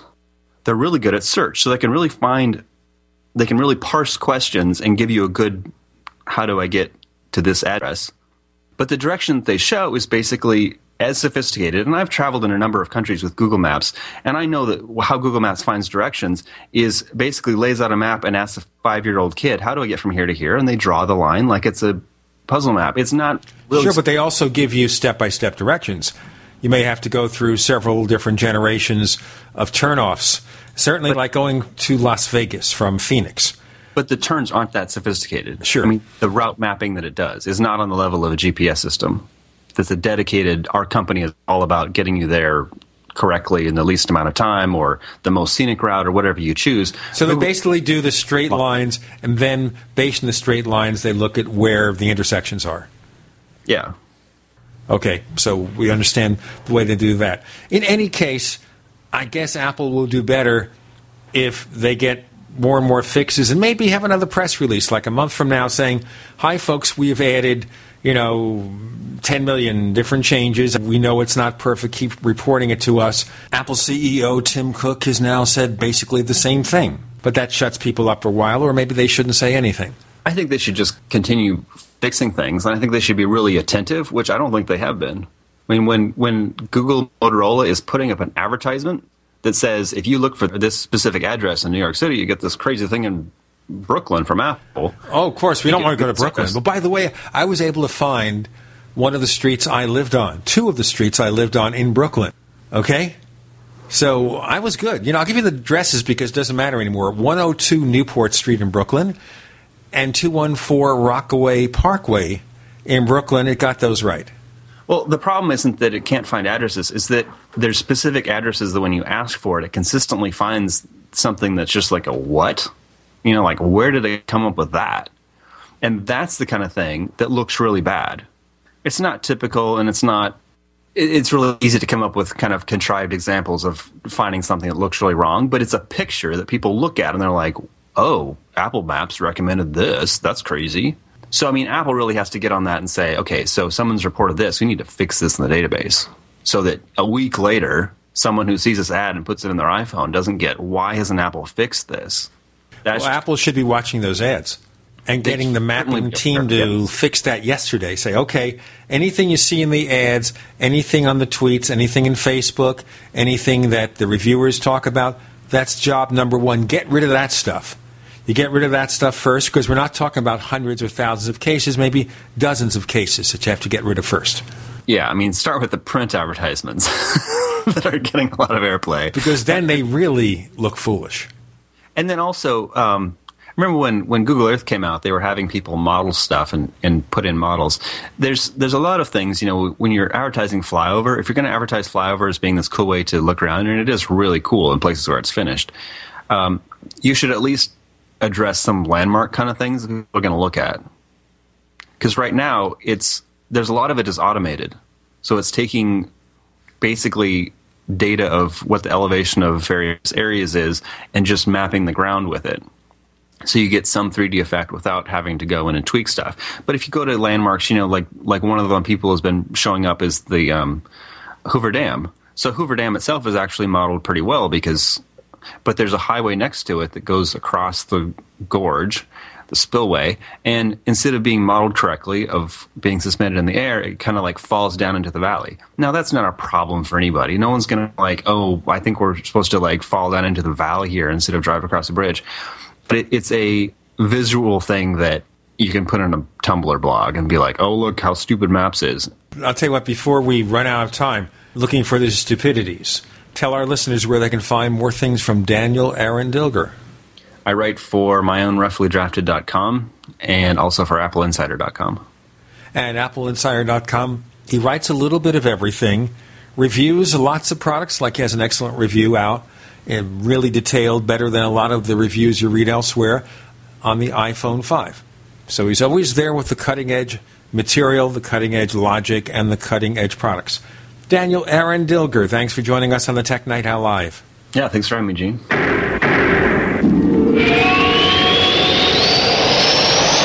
America's #1 source for independent talk radio for over a decade.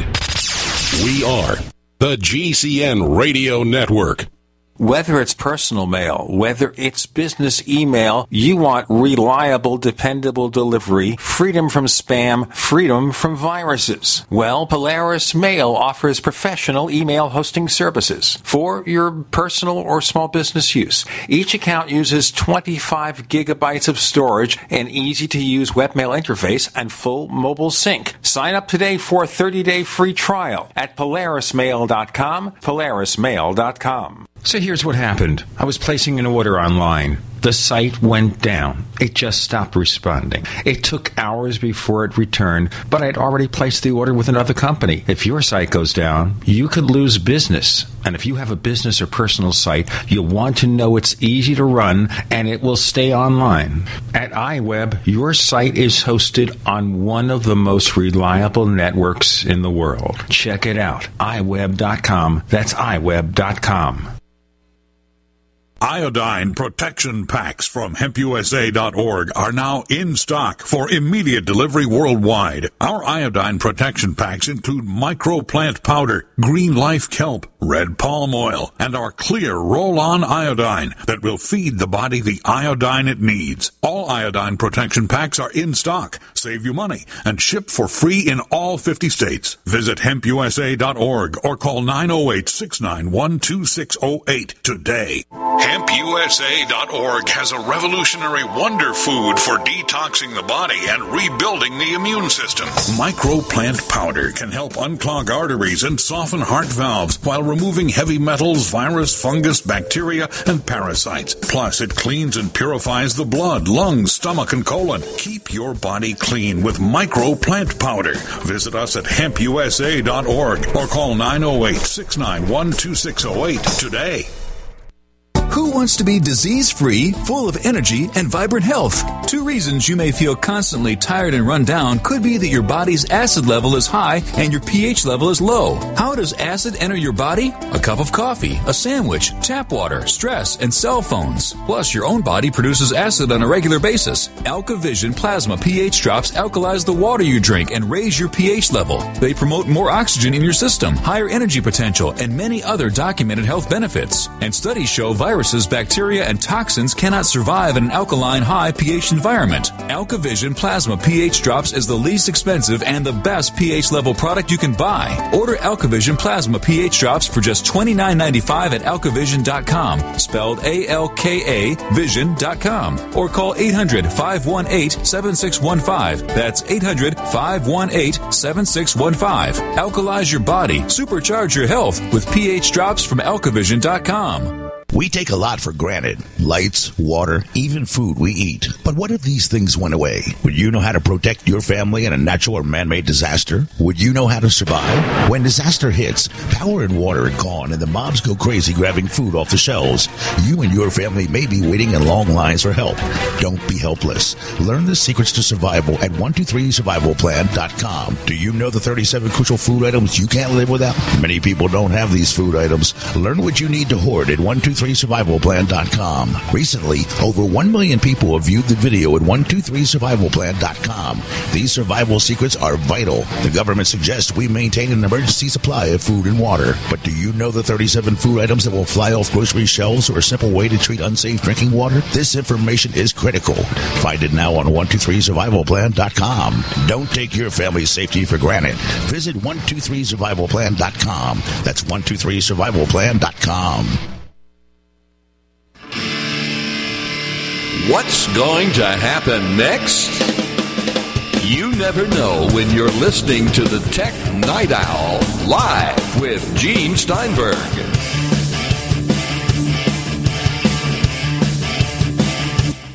We have Avram Pilch of Laptop Magazine, where he's the online editorial director.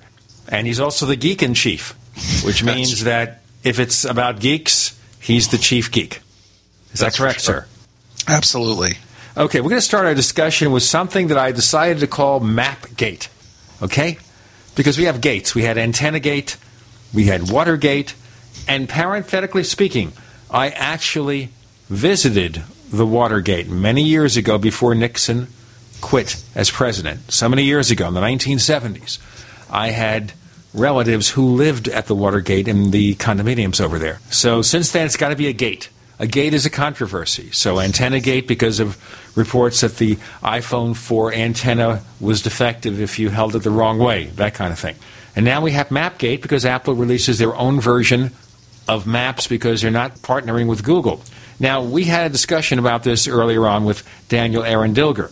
And I wanted to bring up the Mapgate issue with Avram because Daniel, since he did his segment for the show, wrote an article which apparently Motorola Mobility is allegedly trying to produce an ad called iLost where they show that Google Maps shows a particular location that can't be found accurately on Apple's maps. And the contention that Daniel's making, and you've seen the article and you've seen the evidence, we'll discuss it in a moment, the contention that Daniel makes here is that the ad is faked because the address, 315 East 15th Street in Manhattan, does not technically exist. What's your point of view? Well, this is sort of lazy marketing on the part of Motorola because, you know, it really depends upon what you consider to be a valid address. So I don't know what the post office considers to be a valid address, but that address in Google Maps is mapped to a park, and indeed, if there was a 315 East 15th Street, that's where it would be. Now, do the parks actually get an address? That's an interesting question. Do New York City parks actually get street numbers? You mean something like, for example, Central Park? Does Central Park have an address? I don't think so. I think it has an intersection. And I think if you had an address at this public park, 315 East 15th Street, maybe it has a public bathroom. You'd attach an address to the public bathroom. The key is, as we all know, those of us who've lived in New York or have grown up there, that different boroughs of New York may also have numbered streets like East 15th Street in Brooklyn. And supposedly here, what's happening is that Apple, when looking for 315 East 15th Street in New York City, will go to Brooklyn to find it. So evidently this address does exist in Brooklyn, but not in Manhattan. So the request is imprecise. Google Maps, shouldn't they be saying no such address or what? Perhaps, but I think it's more accurate to give you, I guess, a snapshot of where it would be. I mean, I think there's an interesting question as to whether or not someone would actually look for that, and the answer is no, they wouldn't look for that because they wouldn't be given an address for the park. So what Motorola should have done, they took the lazy way out. They probably found this. They didn't really think about the circumstances, or they couldn't find another good example that worked easily. So they did a quick search. Oh, goody, we found an error. Now we can use it in our ad. Well, they needed to do a little bit more digging and find something where there clearly was an error, because I'm sure with all the problems with Apple Maps, they could have found something, but this was probably the first thing that they found that was workable. And so I bet you it's just some kind of laziness rather than a really big attempt to deceive, because, I mean, in effect, they took a real screenshot. They didn't fake it. The issue is that Google Maps functions differently than Apple Maps, in that if you give it an address of a park or something, it gives you a point on the map where that street number would be. The other thing here is technically then maybe Apple is being correct, but we understand their problems. I mean, as of the time we're doing this show, and I mentioned this in the previous segments, if you search for Columbia, SC, which is Columbia, South Carolina, on Apple's maps, you get a location in South America. Or at least you did. I'll check again as we talk. The point is, of course, that all mapping services have defects. And when you start from scratch, you're going to have more defects than anybody else. So I guess the bigger question is not that Apple has defects, because I guess it takes crowdsourcing to really clean up a lot of that stuff, which is what Google is using. The question is here, do you think Apple could have tried harder to cut a deal with Google over turn-by-turn navigation? That's the key, isn't it? They could have, but I have to wonder if at some point it might be in Google's best interest not to help Apple out. Obviously, Google is more interested in getting their Maps app and their Gmail and all their services out there on whatever platforms exist. But considering all of the sort of enmity with Apple, it might actually be in Google's best interest not to make a Maps app for iOS 6 so that becomes a differentiator for Android phones. They're not going to do that. Eric Schmidt has come out and said that they would like to make a Maps app. They'd like to be on iOS 6, I think. So it's really a matter of Apple being a little bit recalcitrant, not wanting to send people to Google. I think they're going to be kind of forced to work it out because of the embarrassment involved. But it does show that Google has certain strengths that Apple doesn't have. They have a really good mapping service that's been developed over the course of many years. Now, we know that Apple's hiring people, including some former Google engineers. And the question is here, and I don't know, you don't know, how adaptable that system is. How easy is it for them to look at the problem reports? And they're aware of all these things because a lot of people are sending them those reports. They certainly read what the media reports. They're aware of this stuff. The question is, once they know a problem exists, how long does it take them to fix the problem? And the faster they fix the problem, the faster the maps will adapt. And we have to think that in a few months, and if it takes Google 2 or 3 months to build a new mapping application that's also going to have to incorporate, I gather, the code from Google Earth, when Google does this, and they'll do it on the web first before they build an application to get it out faster, will time have passed them by? I think, obviously, Google just has a better database. This is based on Apple's database is based on TomTom. Google has the leading mapping service. Google has Street View. Google has just so much going on that infrastructure is really good. And I don't think it will ever be too late for Google to appear on a new platform. So, if Google wants to appear on the BlackBerry 10 platform, if that ever comes out, people will be more than happy to use Google Maps, because Google Maps is becoming or I would say has already become a standard. It's not perfect either. I can show you areas where I've done routes, and I can see where it makes errors. But I think the key here is that if you've developed a product since, 2004, you have 8 years experience, that counts for a lot. And no matter what tricks Apple uses to bring things up to date. And by the way, they're not just using TomTom. If you look at the About box, they've got like 20 different sources for data that they're collating. So it's not just TomTom. The key is how fast can Apple get the most important changes in.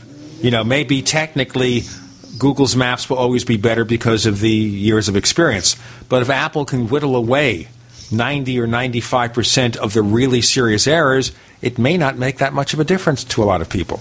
Perhaps, but you're playing to something that is not in Apple's strength. Apple's strength is not web services, and a map is in effect a web service, whether you want to use it on the web or use it in an app. And if you look at things like the Ping service that they closed, at how Mobile Me worked out, all of that stuff, this is not Apple's strength. So they're playing against their strength when they're getting into this maps business. Well, was it their strength to make chips for computers? Their strength was in hardware, so making chips perhaps not, but their strength was in hardware. So is it impossible for them to do? No, they have huge resources. They just have to have the DNA to do it, and it may take time. We'll have to see how it turns out. In the meantime, Mapgate will continue. We have Avram Pilch of Laptop Magazine. I'm Gene Steinberger in the Tech Night Owl Live. Are you tired of searching for great talk radio? Something more important. Search no more. We are the GCN Radio Network. Ray Perkins, a reclusive veteran burned out from the Gulf War, lives tortured by relentless, perplexing nightmares. Nightmares of a horrific battle in deep space and of a mysterious woman suffering in agony for her devastated world. A woman not yet born, calling across centuries to him. Then, a coincidence leads him to his destiny, his chance to alter the universe. Attack of the Rockoids. The former fiction editor for Star Wars and Indiana Jones, Robert Simpson, writes, "The soul of the novel Attack of the Rockoids lies in its heart and passion for building a convincing tale of a love that spans the galaxy. A thrilling story. Attack of the Rockoids is available now. Read a sample chapter and get a special discount off of the cover price at our website, rockoids.com. That's ROCKOIDS.com. Attack of the Rockoids, a novel in the grand science fiction tradition.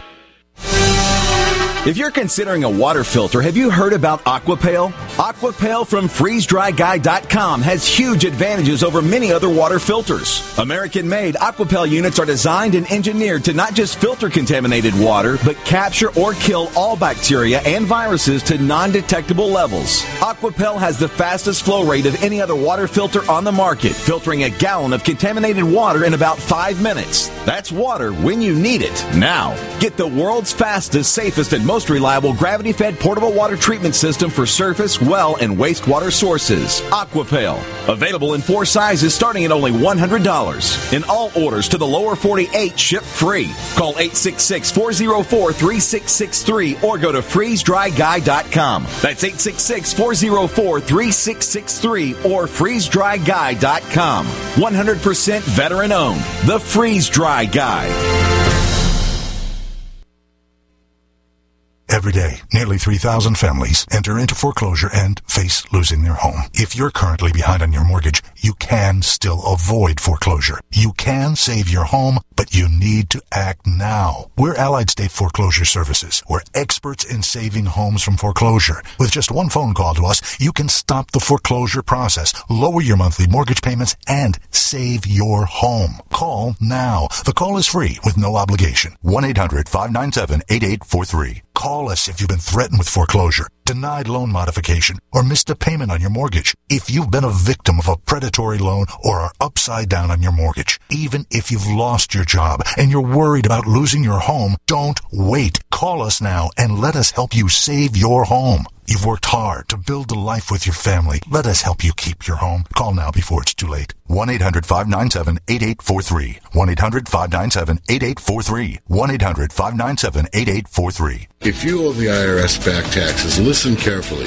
Sweeping changes to IRS policies will help more people than ever eliminate their tax debts once and for all. And now, thanks to Dan Pilla, you can get the tax help you need to end your tax nightmare. Hi, I'm Dan Pilla. I've helped thousands of people reduce or eliminate tax debts they couldn't pay. And after more than 30 years of experience dealing with the IRS, I can tell you there's no such thing as a hopeless tax case. With the IRS's new policies, it's easier than ever to put your tax debt behind you once and for all. Call now at 800-346-6829 to learn how I can help you. You know your IRS debt will not go away by itself, but you don't have to live in fear anymore. Call 800-346-6829. Learn how I can help you eliminate wage and bank levies, release tax liens, and negotiate a settlement with the IRS that will put your tax nightmare behind you forever. Call 800-34-NO-TAX or go to my website, taxhelponline.com. That's taxhelponline.com. What's going to happen next? You never know when you're listening to the Tech Night Owl live with Gene Steinberg.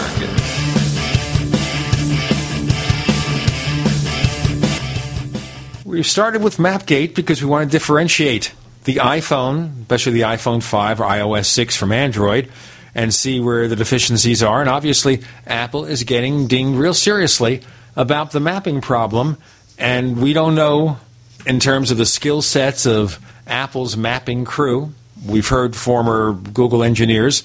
We have to see how, having made this investment, how fast they could bring it up to par. Now, Apple has the money. If you can just throw money at mapping and hire the engineers away from Google, maybe give them more money, maybe Apple can do it. Time will tell. Okay, comparing now that we have the iPhone 5 compared to all the Google Android hardware out there, iOS 6 compared to the latest Google OS releases. Where are the comparisons? Other than maps, we know about that. Well, I think obviously with Android, you have the freedom to get all different kinds of hardware, and that's the first way in which Android is just far superior to iOS. So Apple just gave you a 4-inch screen, and they said, wow, that's really big. But on Android, you have a choice of form factors ranging from anywhere from 3.2 inches up to 5.5 inches. So if you don't agree with Apple that 4 inches is the largest a phone should be, or even if you do, you can get the screen size and form factor of your choice with Android because of the strength of the ecosystem and how large it is. Now, that's an interesting question we should go into here, and that is when it comes to screen size, what is the most comfortable? Because what Apple's trick is to keep the width the same and just increase the height with the feeling that it's still comfortable to hand. If you make something too wide or too long, it doesn't fit in the pocket as comfortably. You can't do everything with one hand. Lately, I've been using a 4.3-inch Android phone, and I find that it is really the perfect size. I'll admit, when I've used some of the phones that we've had in the office that have 5.5-inch or 5.3 or even 4.7-inch screens, they feel a little bit big. On the other hand, they offer some advantages. If, for example, you want to have a better movie viewing experience so you can see more detail, that's where you get some help from having something like the 4.8-inch Galaxy S3. Also, for typing on a virtual keyboard, easier to target the keys if they're bigger. Another thing that Android offers, which requires a big screen, is pen support. So if you want something like the Galaxy Note 2, you're not going to find it on iOS because with the iPhone 5, you could use a capacitive pen if you wanted to, but it's not pen-enabled. It's not optimized for pen. It doesn't give you an active stylus. And 4 inches is a really small space to try to scribble something.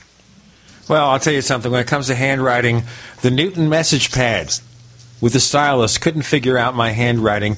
Don't know if modern equivalents will do it either, because my handwriting is really dreadful. But, of course, Apple doesn't fill every niche of a market. Apple's decision is to take areas where they think they could be most effective, and if you don't like those choices, you buy somebody else's product. It's as simple as that. Maybe you don't like the 4-inch and you want the 4.3, or you want the, what's it called, the phablet, which is like a smartphone and a tablet combined, like the 5.5 inches, that kind of thing. If you want that, you buy it. But Apple won't produce hopefully you can buy it as long as Apple doesn't sue its competitors out of business so that they can stop making alternative products and you can only buy an iPhone.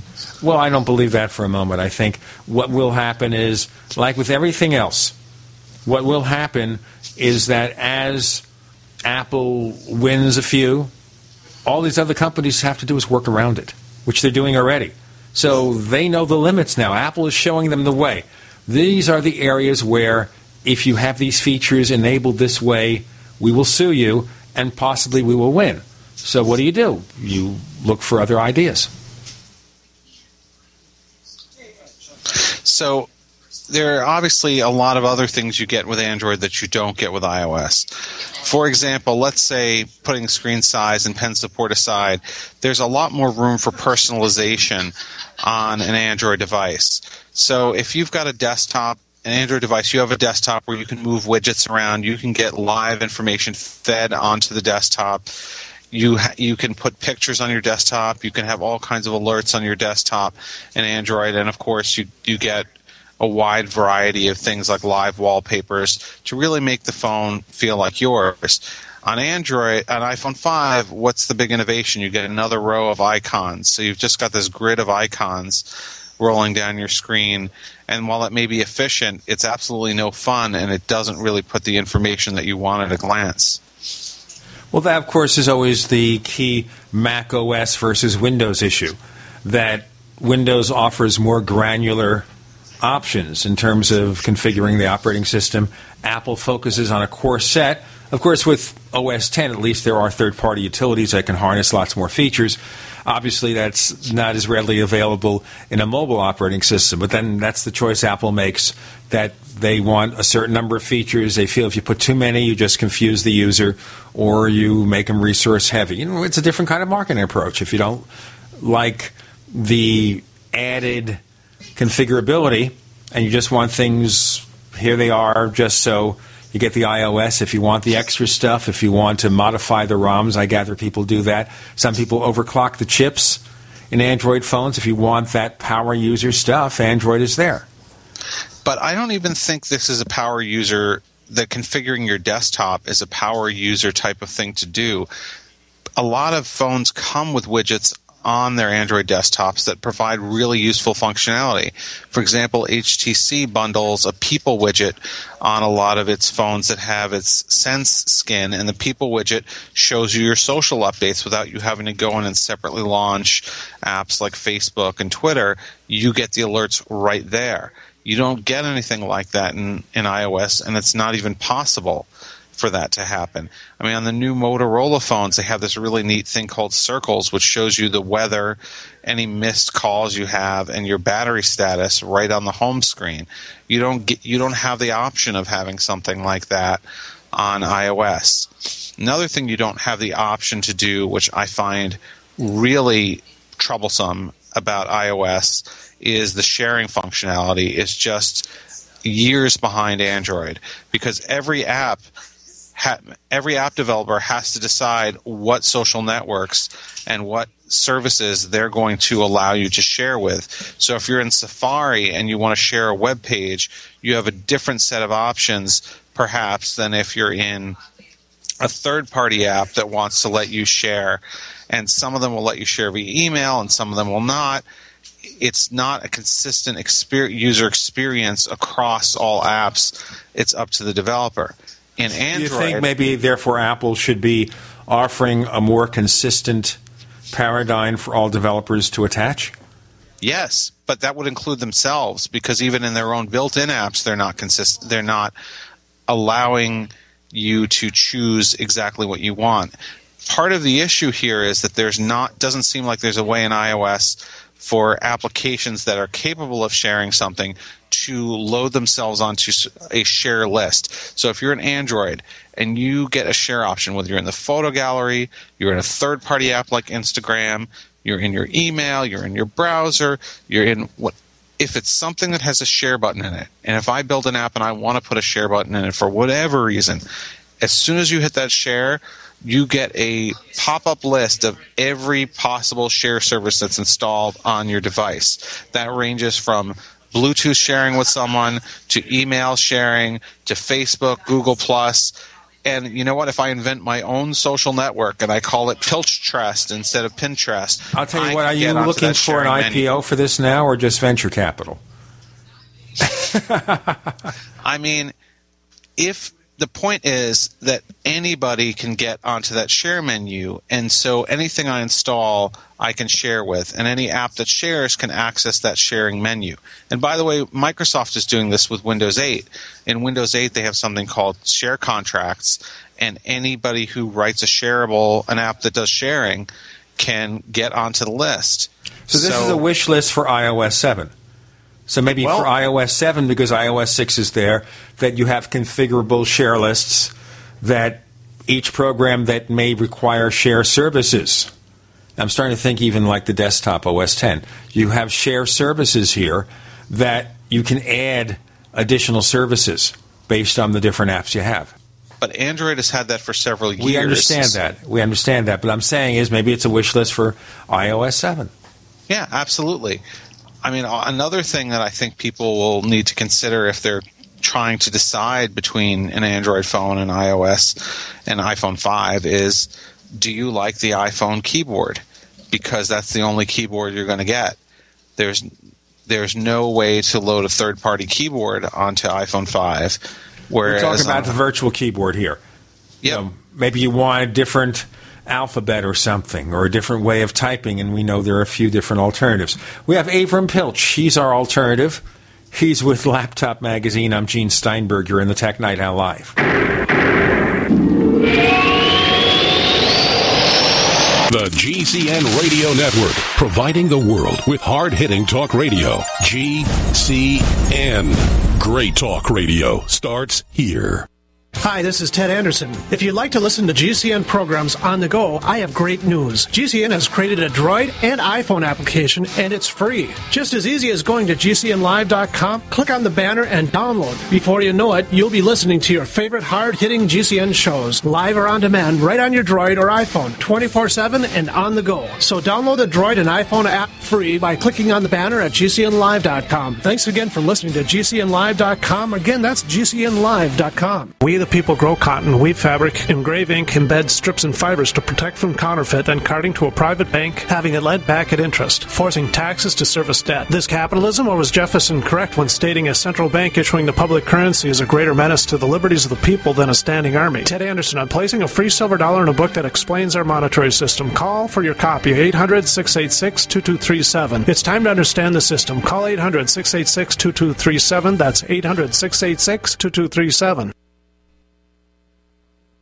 Hello? Congratulations. For what? For losing all that weight. How'd you do it so fast? ASAP. ASAP what? What's that mean? Are you ready to get as skinny as possible, as soon as possible, as simple as possible, and as sexy as possible? I'm listening. Then get with the ASAP program. It's real and it works. No smooth talk, no slick advertising, and no exaggerated claims of success. I've got to know more. Welcome to ASAP, as slim as possible. Whether you have 10, 20, or 50 pounds to lose, ASAP is your weight loss answer. ASAP targets the abnormal fat reserves and makes them available to be burned as fuel and contains no caffeine or hormones. Order ASAP at wholesale prices or join the team to share the business with others. Visit GCNteam.com or call 877-878-4203. GCNteam.com or call 877-878-4203. Lose weight and look great with ASAP, as slim as possible.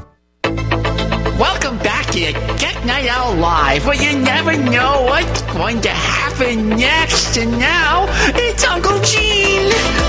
Yeah, it's him.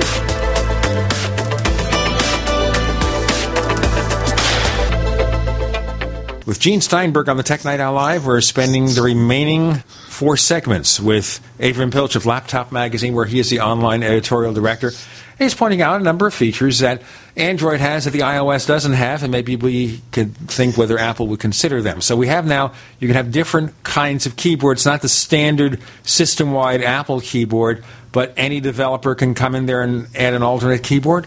Right, and some people swear by Swipe, which allows you to trace between letters. There's all kinds of different predictive options like SwiftKey, which can actually predict what they think the next word is going to be for you. So there's just an infinite number of possible options. On top of that, you have haptic feedback on most Android phones, whereas you don't have it on iPad or iPhone. Now let's talk about haptic, because I know Apple has some patents on haptic feedback, although it's not enabled on the iPad or the iPod Touch or the iPhone. Okay, it's giving you the sense of when you type something, you feel you've typed something, you've typed a key, even though it's a flat screen. So is this something that really works well, or is it a gimmick? For me, it works extremely well. I couldn't live without it. I recently made the big leap from actually using a phone with a physical keyboard, which I loved, to using an Android phone with a virtual keyboard. And what allowed me to do it is haptic feedback. Because when you're typing, and this is an ergonomic truth in the world of computers as it was in typewriters, you want to have tactile feedback. You want to have tactile feedback. You might want to have audible feedback. You want to have as much feedback as possible, because as you type, to know that your tap has registered on a traditional keyboard, you feel the key under your finger, and the more feedback it gives you, the more obvious it is that you've hit the key and your stroke is registered. Now, haptic feedback is not nearly as good as typing on even a crappy physical keyboard, but it does give you more of that sense that, okay, my tap was just registered, it heard me, I don't have to tap again. Another thing that I really like on the Android keyboard, and iOS does this to an extent too, is when you hit a letter and it sort of pops up so you can kind of see, okay, I hit the R key now, I didn't hit an adjacent key by accident. But feedback is really important. Now, some people just don't like it. My wife thinks it's like shaking hands with someone who has a buzzer in there, has one of those old buzzers for practical joking in their hands. But I personally really like it. I think a lot of people like haptic feedback. And if you don't like it, you can always turn it off. It's an easy option in settings to disable. So I think that's a really key feature that you don't get with iPhone 5 that you do get with most Android phones. Okay, if you were the developer of haptic feedback on Android phones, are there things that maybe they can do to make it work better? Well, I mean, it doesn't work poorly. I think one of the issues is that with haptics, you get the feeling, even though it seems to feel like it's on whatever area of screen you touched, there's not a different sensor under different areas of the screen. So it would be interesting if they had a way of making it feel more like, okay, maybe the level of feedback or the kind of feedback you get was different based on which letter you hit, so that you could even have just more of a sense of touch typing. Because the biggest problem with typing on a virtual keyboard is you have to look. There's no question but that you have to look down at the keys. And, of course, the other big problem with it is that it covers up a good chunk of your screen. But there's really not much you can do about that. But if you had really, really super haptic feedback, maybe you could type without looking like you can on a computer, and that would certainly help your efficiency. I don't know if we'll get to that point, but I think having the feedback is key. And we've met with some haptic developers that talk about how they're trying to adjust the level of haptic feedback. So they've shown things like a guitar where you run it over the strings and it feels sort of different depending on what string you rub on with your finger in the app. So there's definitely a lot of advances being made there. Now, there's a published report that came out several years ago that Apple has patents for different versions of haptic keyboards. So evidently they're trying to do different things to adjust the feedback. There's a story from 2011, 2010, 2007 about various Apple developments. So evidently they're working on something, and for whatever reason they opted not to include it in the current iteration of the iPhone or the iPad. I mean, they're not alone. BlackBerry doesn't support haptic feedback, and Windows Phone doesn't support haptic feedback. Android appears to be as far as I know, is the only one where you can have haptic feedback. So maybe a decision's being made here by Research in Motion and Apple that Yeah, it's an interesting feature, but let's wait till we develop it further. But that's anyone's point of view. What else? What other features? Well, NFC is another example of something where Apple is waiting while other companies are moving ahead. Doesn't Apple do that always, though? They never are first with a lot of key features. Like the first iPhone didn't support 3G. They waited until the networks were further propagated, till the chips were better developed. The same thing with LTE now. LTE came out last year, but Apple's decision is the chips use too much resources, too much battery power. They waited to a more refined level of the hardware. They don't just bring out things first. They bring out things when they are perfected to Apple's specific requirement. That's true, and that's always a positive way to look at it. Another way to look at it might be that Apple likes to iterate, so they don't want to throw in all their services this year when they want to make sure that they have something left over for next year. NFC is for sure NFC or something like it is going to be available on an iPhone in the future. I'm almost certain of it. But Apple is hanging out and waiting because there isn't a lot you can do with NFC at the moment. You can use it for mobile payments using Google Wallet, although obviously Apple's not going to support Google Wallet, and in fact a lot of the carriers, including Verizon, don't support Google Wallet. So that's difficult. That's a difficult situation to deal with. You can use it for sharing contacts and other small amounts of information between Android phones when you tap their backs together.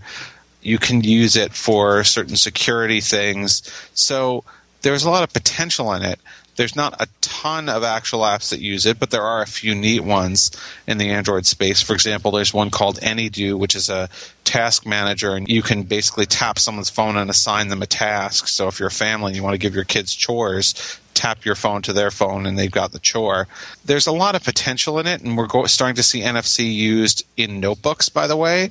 Apparently a lot of Ultrabooks and tablets are now going to have NFC, and you're going to actually be able to tap your credit card, for example, your Visa PayPass, or no, it's MasterCard PayPass, I think, against the deck of your notebook and pay that way. So it may be a little bit of a gimmick, but it's kind of a neat gimmick, and there's a lot of potential on it, and you're not going to be able to realize that potential on your iPhone 5. Well, I think Apple has explained the decision. They don't feel the technology works well enough yet or is supported enough. I know your predecessor on this show, Daniel Arendilger, told us a couple of weeks back that he had a credit card with NFC enabled, and he tried it with an NFC enabled phone, and he couldn't get a dealer who had the feature on his credit card processing equipment to make it work. It didn't work. So we're talking about technology here that may be workable in the future, but not yet. There are things that you can do with it today. The e-commerce thing is a little bit still up in the air because there are a lot of competing standards. There's ISIS, there's PayPass, there's Google Wallet. So that may be up in the air, but look at it from the perspective of future-proofing. If you buy an iPhone 5 and then next year there's some really compelling thing going on with NFC, you still won't be able to use it until you upgrade to whatever the next iPhone is that has it. So you're now bound with this for 2 years. You're committing to not have NFC for the length of your contract. Well, I think it's also the key here is you're adding another piece of hardware which is going to use some level of resources, some level of battery life. And we know from the history of the iPhone, Apple never adds a feature just because it's new and has promise. It has to reach some kind of standard that they want, whether you like it or not. You know, what can I say? You may feel that this is a good idea to add it now, and therefore you buy the phone that has it. Or you may go along with, okay, for a year or two I'll have to live without it if Apple adds it to the iPhone 5S. And I don't think there's going to be an iPhone 6 next year. It's going to be a 5S because Apple doesn't upgrade the case every year. It's going to be a refined version. Maybe it'll have NFC, maybe it doesn't. Maybe the industry will go to other standards. You know, it's still kind of early in the game, and maybe there needs to be more unification. We'll have to see. We'll get into some more of this in a moment, Android versus iOS. Android is always going to have more features. We see that. We have Avram Pilch joining us on the Tech Night Owl Live.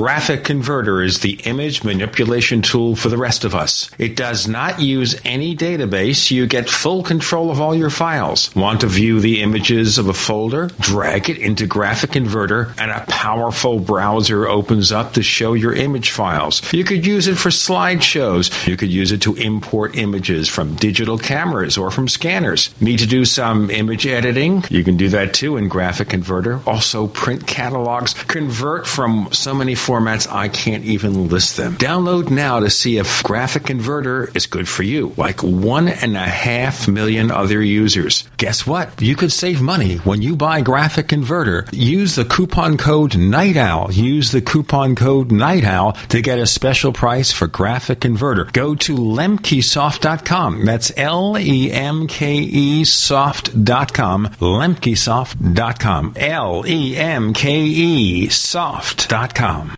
Quantitative easing, unemployment at depression levels, Europe financial system falling apart, China getting out of U.S. treasuries. At the end of 2008, the time of TARP, the national debt was at $11 trillion, gold trading around $850 per ounce. Close to 2012, the national debt exceeded $16.4 trillion, gold doubled to $1,600 per ounce. The $20 trillion threshold for the national debt is inevitable. Politicians in Washington have a ferocious appetite for spending and stimulus. What's worse, a printing press to finance. 100 years ago, we had a gold standard to limit this madness, but now you have to adopt your own gold standard. Don't be fooled with paper promises. Get Midas Resources 10 Reasons to Buy Gold free by calling 800-686-2237. Understanding the gold and silver market may be the only insurance you could have to avoiding the next economic crisis. Call 1-800-686-2237 and order your free copy. Again, that's 800-686-2237. What's safer and cheaper than prescription drugs? Glad you asked. The answer is Renovation Teas. Herbal remedies are much safer and much cheaper than prescription drugs. Taste great, and most importantly, herbal teas are effective and non-addictive. Renovation Tea is especially unique, and here's why. We spent years researching herbs and their beneficial properties. Renovation Teas uses only 100% organic, fair trade herbs. Our teas are blended towards specific ailments and health conditions, such as diabetes, blood pressure, anxiety, libido, detox, and much more. All Renovation Teas are formulated and hand-filled in Arkansas. Take care of yourself naturally, the way Mother Nature intended. Order Renovation Teas at renovationtea.com or call 870-784-3121. That's 870-784-3121. Renovation Teas. Renovate your health one bag at a time. Positive results from satisfied customers of Heart and Body Extract continue to pour into our website, hbextract.com. This is Al from New Jersey. One day I saw your ad for Heart and Body Extract, and it mentioned that it would help me with angina, so I decided to order. I figure I had nothing to lose. Heart and Body Extract supplies your body with everything it needs to balance itself and maintain optimal heart and circulatory health with no negative side effects. I took the formula 3 times a day as directed, and I kid you not, within 4 days my angina pain was completely gone. Order HB Extract by calling 866-295-5305 or online at hbextract.com. That's 866-295-5305 or hbextract.com. I could not believe it actually stopped the pain. Heart and Body Extract actually works. This is just an amazing product. Even the numbness in my hands is completely gone. Heart and Body Extract for a long and healthy life.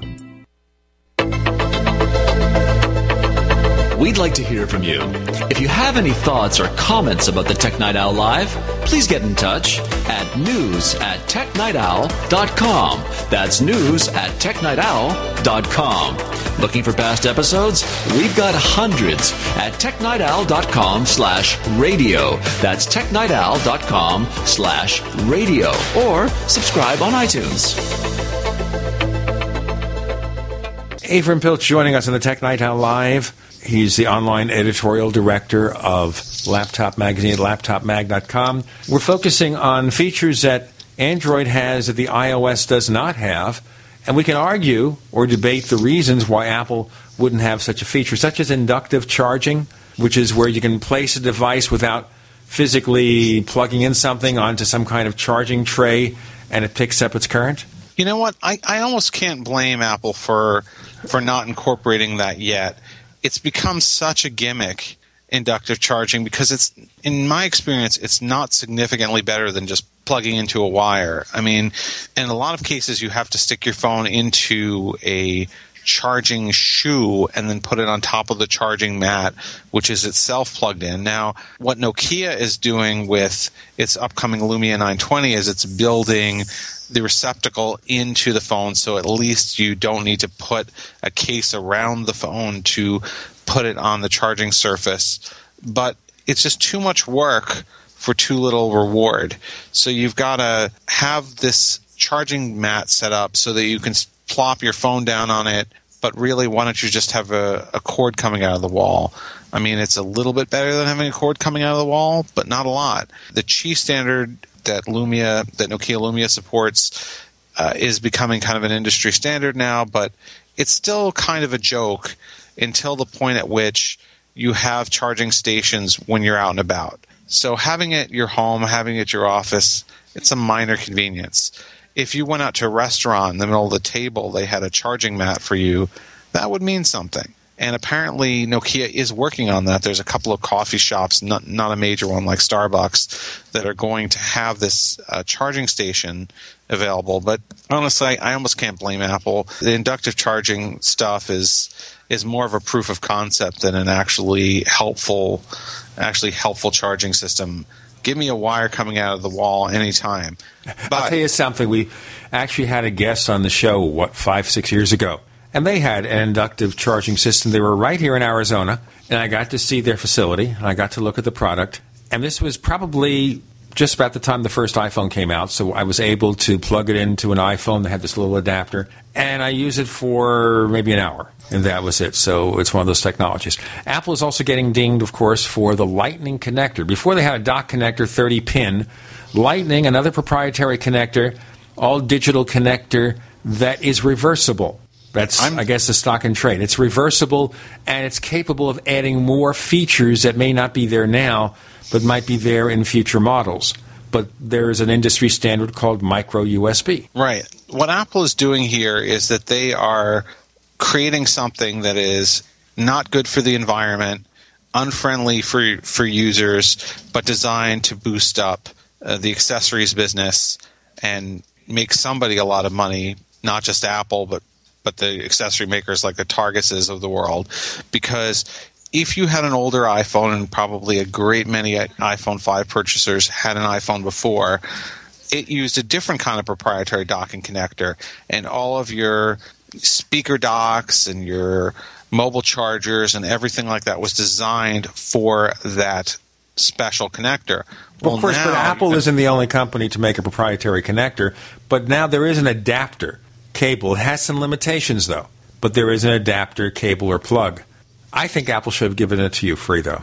Perhaps, and consider this, they're not violating the letter, but in my opinion, violating the spirit of the law of the regulations in the EU, which require all of the phone manufacturers to use micro USB as a standard. They get around it because they give you an adapter, or they make available an adapter in the EU and in America to convert to USB. But the point of that regulation was that you could use the wires from one phone generation to the next. So if you had a Motorola Droid and it got old and you threw it away, but you could keep the wire when you buy another phone. Everybody else in the industry for phones is following this standard. I'll tell you something, though. One of the issues there, of course, supposedly Apple has more features on their connector. The second thing, I'll tell you why I hate micro USB, and it's very easy to break. That's what it's called. It's very easy to break. You know, it's a very tiny connector, and you got to get it in there the right direction. It's not reversible. And I've had once or twice seen the jack break off. I don't know that I did the wrong thing, but it's easy enough to break that I'm not happy with that standard. And I don't think Apple did this just to make things incompatible. They feel they have a sound engineering reason. That's from what they say. I don't think they just introduce a standard just for the heck of it, or violate an existing standard just for the heck of it. And there is a new standard that provides better features. It's called Micro USB 3.0, which provides faster data speeds, so it could be connected to better peripherals and provides power. But what you have, yes, micro USB, if you jam it in there, you could break it. Although in years and years of doing this across probably hundreds of devices, I've never broken a micro USB port. Yes, I've had annoyances where I realized I was jamming it in the wrong way and I had to turn around. That happens to me all the time. But beyond that, it's something that just works. So, when you've got a drawer full of cables, you should be able to yank one out and just have it work. And if you want to go buy one from Newegg or Monoprice or someplace that sells cables for cheap, you should be able to do that. But because you have this proprietary connector, it's going to cost a lot of money. Now, to be fair, probably a lot of people don't lose their wire. You just have to be careful. Don't lose your lightning connector, and everything will be okay until you go to buy accessories, in which case, even though you have an adapter, it's not going to mount correctly with that accessory. One of the advantages Apple has, and I give them credit for this, is because their docking connector is always in the same place, because they only have one phone and the last generation phone, accessory makers know that they can create their devices around the iPhone. They know exactly where the port is going to be. So even though micro USB is a standard on Android phones and on BlackBerries and on Windows Phone, there's no way for the accessory maker to know, okay, the dock connector is on the bottom of this device. It could be on the side. It could be on the top. It could probably not going to be on the back, but it could be any number of places. So they can't make a dock where you just pop things in unless they're making it for a particular Android phone, and that's difficult to do because the market share doesn't make it worth it like it does for iPhone. But with Apple's decision, obviously accessory makers will have to get with the program and come out with new accessories. There will be a short-term disruption for maybe a year or so while people get new accessories and adapt. But if Apple keeps this connection for 5 or 10 years, we'll forget about it next year with the iPhone 5S. So this year's disruption, just like with Mapgate. For the first few months, it's going to be treacherous maybe, depending on whether you want to go to Columbia, South Carolina, or some mysterious location where the aliens land in South America. That's going to be troublesome because you want to go to Columbia, South Carolina. But they'll get that fixed. We'll see things like that. These sorts of disruptions Apple has pulled before, with new software, new operating systems, new proprietary connection schemes that people complain about for a while. But when they're selling tens and tens and hundreds of millions of things get straightened out. This person has always straightened us out. He's Avram Pilch of Laptop Magazine. I'm Gene Steinberg. You're in the Tech Night Owl Live.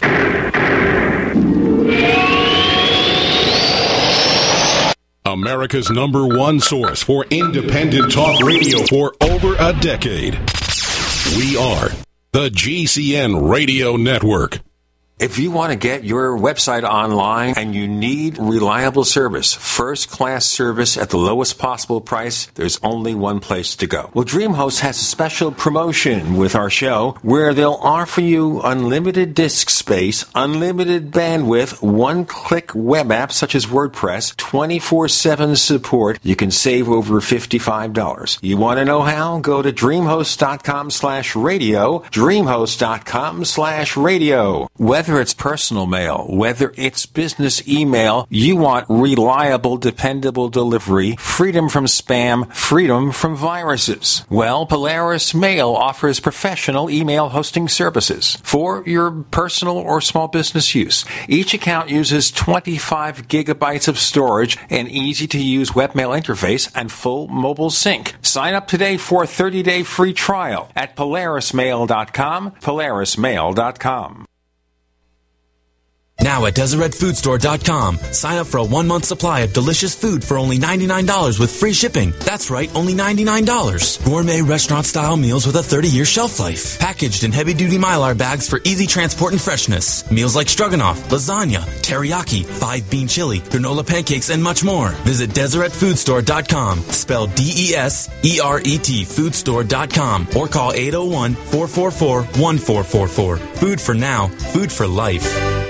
In a coming apart world, you need something to keep it tied together. That something is Atwood Rope, the highest quality rope made in the USA, from exotic braids for military, rescue, arborists, shipyards, tow line, or boating. Quality rope at affordable prices you and your customers can depend on. Find a dealer or shop online at atwoodrope.net. Enter promo code RADIO to receive 100 feet of 550 paracord free with purchase. Atwood Rope, working to keep the world tied together. Since 1974, Evelyn Gibson has helped thousands of people live healthier, happier, and more productive lives. GibsonsHealth.com demonstrates, educates, and inspires customers to replace their healthy erosive lifestyles with a health-enhancing one. Now, clean up your body and colon without fasting using Herbal Fiber Blend from GibsonsHealth.com. Most colon cleansers require you to fast and do colon irrigations, but Herbal Fiber Blend is the only body and colon cleanser that cleans without fasting. A plaque-lined colon invites parasites and candida, and we are overweight because we must eat twice as much to absorb good nutrients. Herbal Fiber Blend also cleans the kidneys and liver, not just the colon.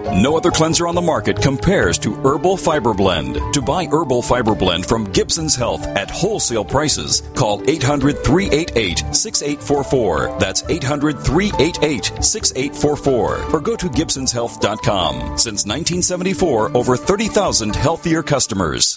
Every GCN listener deserves low-cost, high-quality survival and preparation products. Get yours now at CampingSurvival.com. For example, save on the Life Straw personal water filter for only $19.95, or the Water Bob emergency 100-gallon freshwater system, only $24.95. Get one for every bathtub in your home. And Bridgeford Foods tasty, ready-to-eat MRE sandwiches start at only $2.95 each. CampingSurvival.com is a convenient one-stop shop with over 17,000 urban, wilderness, and preparedness items. Supreme customer service, very low shipping, and no games. We search the web to make sure we have the lowest prices. And remember, CampingSurvival.com is 100% USMC veteran-owned. Do business with the authority on survival since 1956. CampingSurvival.com. Want more savings? Use coupon code GCN at checkout for a 5% discount. CampingSurvival.com. Confidence born of preparation.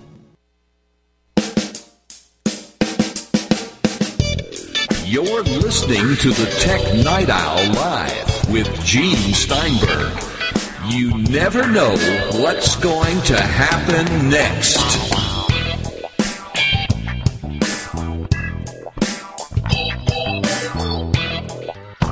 We're having a fascinating discussion of Apple, iOS versus Android, iPhone versus all the Android equivalents.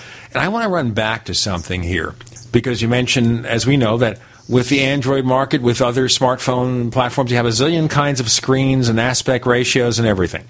Now, Apple has basically, up until now, one smartphone platform. Now, of course, it's slightly different, a different aspect ratio because of the 4-inch iPhone 5. So until apps are updated, there's going to be a tiny bit of letterboxing. But that's being addressed as we speak with a lot of apps. But with 700,000 Google apps and a zillion kinds of screens and aspect ratios and widths, how do they create a uniform look for the app on different devices? Well, I mean, you program something in a way that where it scales.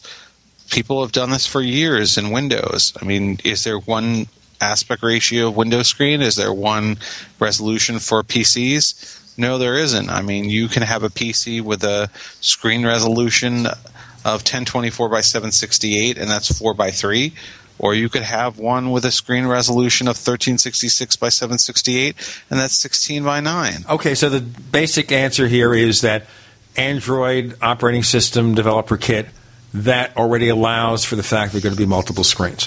What about, of course, the bigger problem with Android is that there are a lot of different versions, and it's quite often that your favorite Android smartphone may be using an operating system that's a year or year and a half old. That is a problem. It's definitely an issue where Android 4.0 Ice Cream Sandwich came out last fall.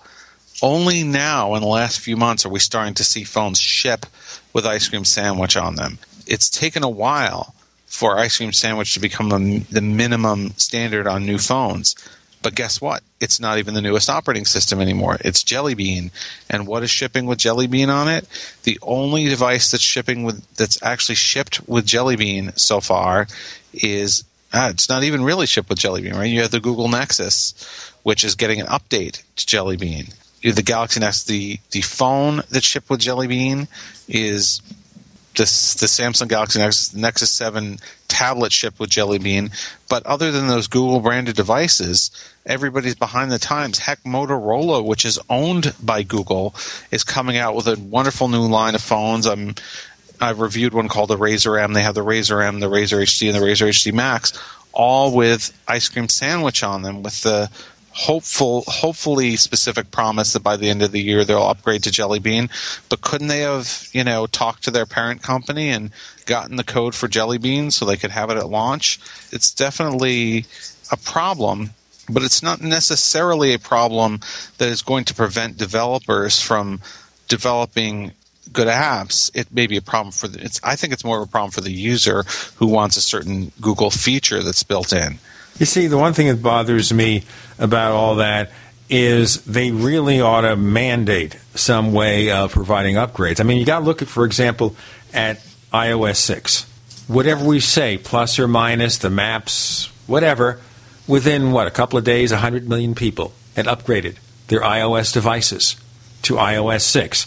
Apple has made it backwards compatible, not always with all the features, but backwards compatible to the iPhone 3GS, which goes back to 2009. So you can have a 3-year-old smartphone and be able to use many, not all, but many of the features of the new OS. And you have no situation like that on the Android platform on Windows Phone. Take a look at what happened here. We have the Nokia Lumia 900, the flagship phone. And suddenly Microsoft says, okay, we've got Windows Phone 8. Oh, we can't upgrade these older devices to that. It definitely is extremely unfair, and in the case of Microsoft, it's definitely Osborning their own product, especially when they announced a few months ago that Windows Phone 8 would not run on Windows Phone 7.5 devices. Everybody who was in the market and was reading realized this is not the time to buy. Let's wait until Windows Phone 8 comes out, and we've seen some previews of the devices, but they're not even out yet. At this moment that we're talking, there's no incentive for anyone to buy a Windows Phone device. People who would go to the store and buy a Windows Phone device today probably don't realize what's going on. In the case of Android, it is annoying.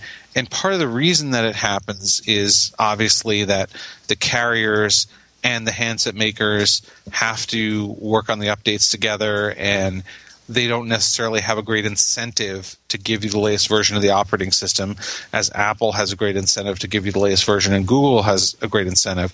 The other problem is if you're popping your skin on top of Google's operating system and adding all kinds of additional features, I can see why it might take a while to roll out the update, because you've got to actually adjust your software to work with the new code and include or not include certain features. And also creates conniptions for developers, because developers want to, of course, sell product. They want to know their application is going to be on the maximum number of platforms, because that's the way they make their money if it's a retail application. So if you've got lots of people using a 2-year-old operating system, well, there are a lot of features you can't add because these users can't take advantage of them. We'll have to see how it goes. Let's go to one more topic before we let you go for this segment and the next one, and that is we have, of course, the Amazon Kindle, the Kindle Fire HD is being widely advertised now, and now we have to see what Barnes & Noble is doing, so there's a brand new Nook, and that's a tongue twister, brand new Nook. Tell me more. There are 2 new Nooks. Two brand new Nooks. That's even worse. There is the Nook HD and the Nook HD Plus. The Nook HD is 7 inches. It has a higher than HD resolution, so it actually should be called something else. It has the Nook HD has a higher than HD 1440 by 900 resolution, and on that 7-inch screen, it looks pretty impressive. It's got a dual core processor. It's extremely lightweight, and it runs the Nook operating system, which is a skin of Android that is nothing like Android and only has access to Barnes & Noble's App Store and Barnes & Noble services. It's kind of like Amazon and the Kindle Fire, which has a customized version of Android. Correct. The Nook HD Plus, same operating system, all of that, but it's 9 inches, and it is a whopping resolution is 1920 by 1280, which is like a 15-inch notebook computer. No, I wish a 15-inch notebook computer came with that resolution. Well, of course, we always have the MacBook with Retina display, MacBook Pro, which has a higher resolution, but you cannot buy a notebook with a resolution that high at any size or any price. You can't get a notebook that is higher than 1080p, and it's even difficult to get 1080p on a notebook, although that's changing for the better. But no, most 15-inch notebooks are 1366 by 768, which by comparison, considering that they're putting that high of a the Nook is putting that high of a resolution on a 9-inch screen, and actually, to be fair, Apple gives you even higher resolution on its Retina display on its 9.7-inch on screen on the iPad. Really, the pixels on a notebook might as well be Ben-Day dots in a Lichtenstein painting, because they're so big you can see them, whereas you can't see them on these smaller displays. So the Nook HD Plus has a very nice high-resolution display, as is the Nook HD for its size. But these two devices are really going to rise or fall, I think, based on the ecosystem around them. Yes, they are a good deal. $199 for the 7-incher and $269 for the 9-incher, which is $30 cheaper than the Amazon 8.9-inch Kindle Fire HD, and about $230 cheaper than the iPad. Now, how much storage does it have? So the 9-inch. I believe the HD Plus has 16, and the HD has 8. We've got Avram Pilch of Laptop Magazine joining us on the Tech Night Owl Live.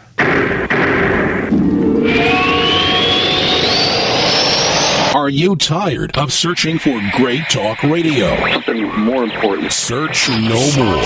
We are the GCN Radio Network. Hey neighbors, you've seen all those crazy, wacky products on TV. The Perfect Tortilla, Easy Covers, Hot Booties, Furniture Fix, Petty Spin, and more. Where do you find all that stuff? You go to AsSeenOnTV.com, because this is the one-stop source for all of these TV goods advertised. Find all your favorites as seen on TV. Check them out as SeenOnTV.com. And by the way, save 10%. Here's what you do. Use the code SEEN1, S-E-E-N number 1, SEEN1. Go to AsSeenOnTV.com to order. Save 10%. Purchase this summer's hottest As Seen on TV items. Save 10%. Or call 1-866-277-3366. 1-866-277-3366. The code SEEN1 to save 10%.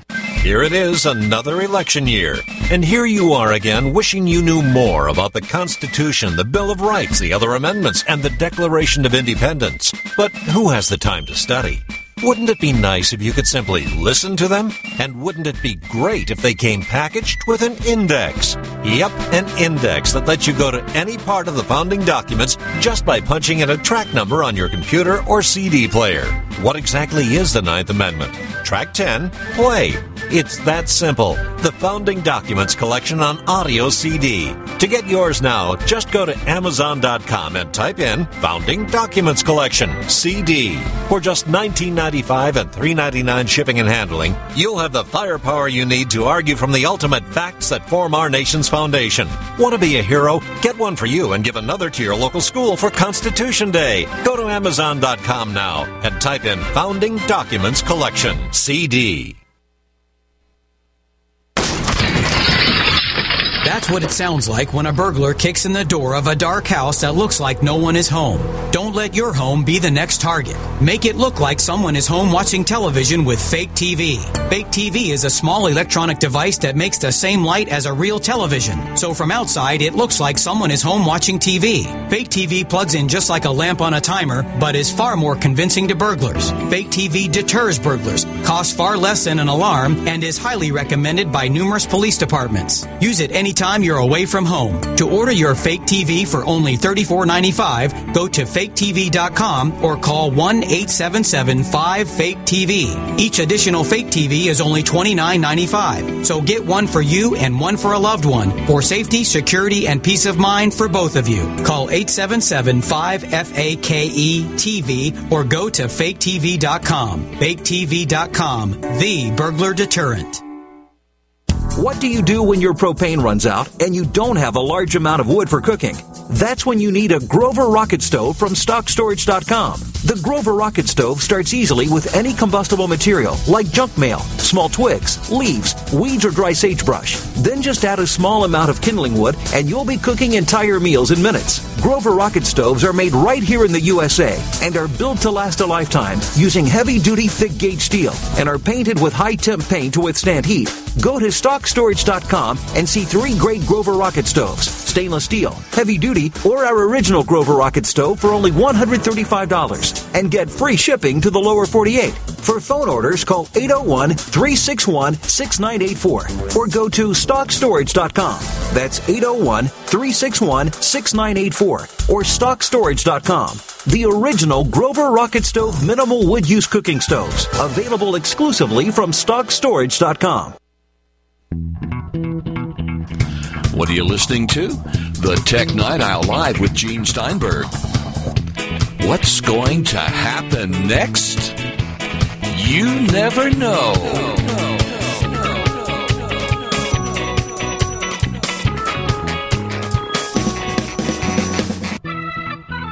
So I have to ask you, Avram Pilch, on the Tech Night Owl Live, and that question is, you're selling this thing for $269. 9-inch screen, ultra high definition, 16 gigabytes of storage. They're taking a bath on each sale, aren't they? Probably they are. Yeah. And more of a bath than Amazon because they're not including ads. Amazon has those ads on its Kindle Fires, which you can pay $15 to disable, but Barnes & Noble is very clear they don't have ads. Yes, they're taking a bath, and they're really, really banking on their new video service being something that people want to use. Because if you don't use their video service, what is the point of this screen? What is the point of this device? To be fair, Barnes & Noble has a better book selection than Amazon. They do. And certainly better than Apple. And they have better children's books and children's services. They have better parental controls. They have all these interactive kids books. So if you want a family reading device, the Nooks are going to be hands down the best. However, what really remains to be seen is they are launching their own Nook video store. It is hard to get into the video content game, as Google shows with its Google Play Store that has a paltry selection in comparison to the Amazon Video Store and to iTunes. So is Nook Video Store going to be a player? Because people buy these tablets and they want to watch video on them. That's why you get a 9-inch tablet with a high-res screen, not just to read. So I think that is going to be a key question. And another key question is the App Store going to have any games in it? Because previous iterations of their App Store have had really, really casual games like Sudoku that could probably run on like a 200 megahertz processor. But they've bundled these things with super duper hardware, 1.5 gigahertz dual core processor. Are they going to take advantage of the power of this hardware? Now, I know what I would do, but I don't think Barnes & Noble will be happy. I would buy their device and root it and install real Android on there if it were possible, and then you'd really have a bargain device with lots of power. On the other hand, you could buy the Galaxy Nexus 7, which comes with great Android pre-installed and has a quad-core processor. It just doesn't have as good a screen as the Nook.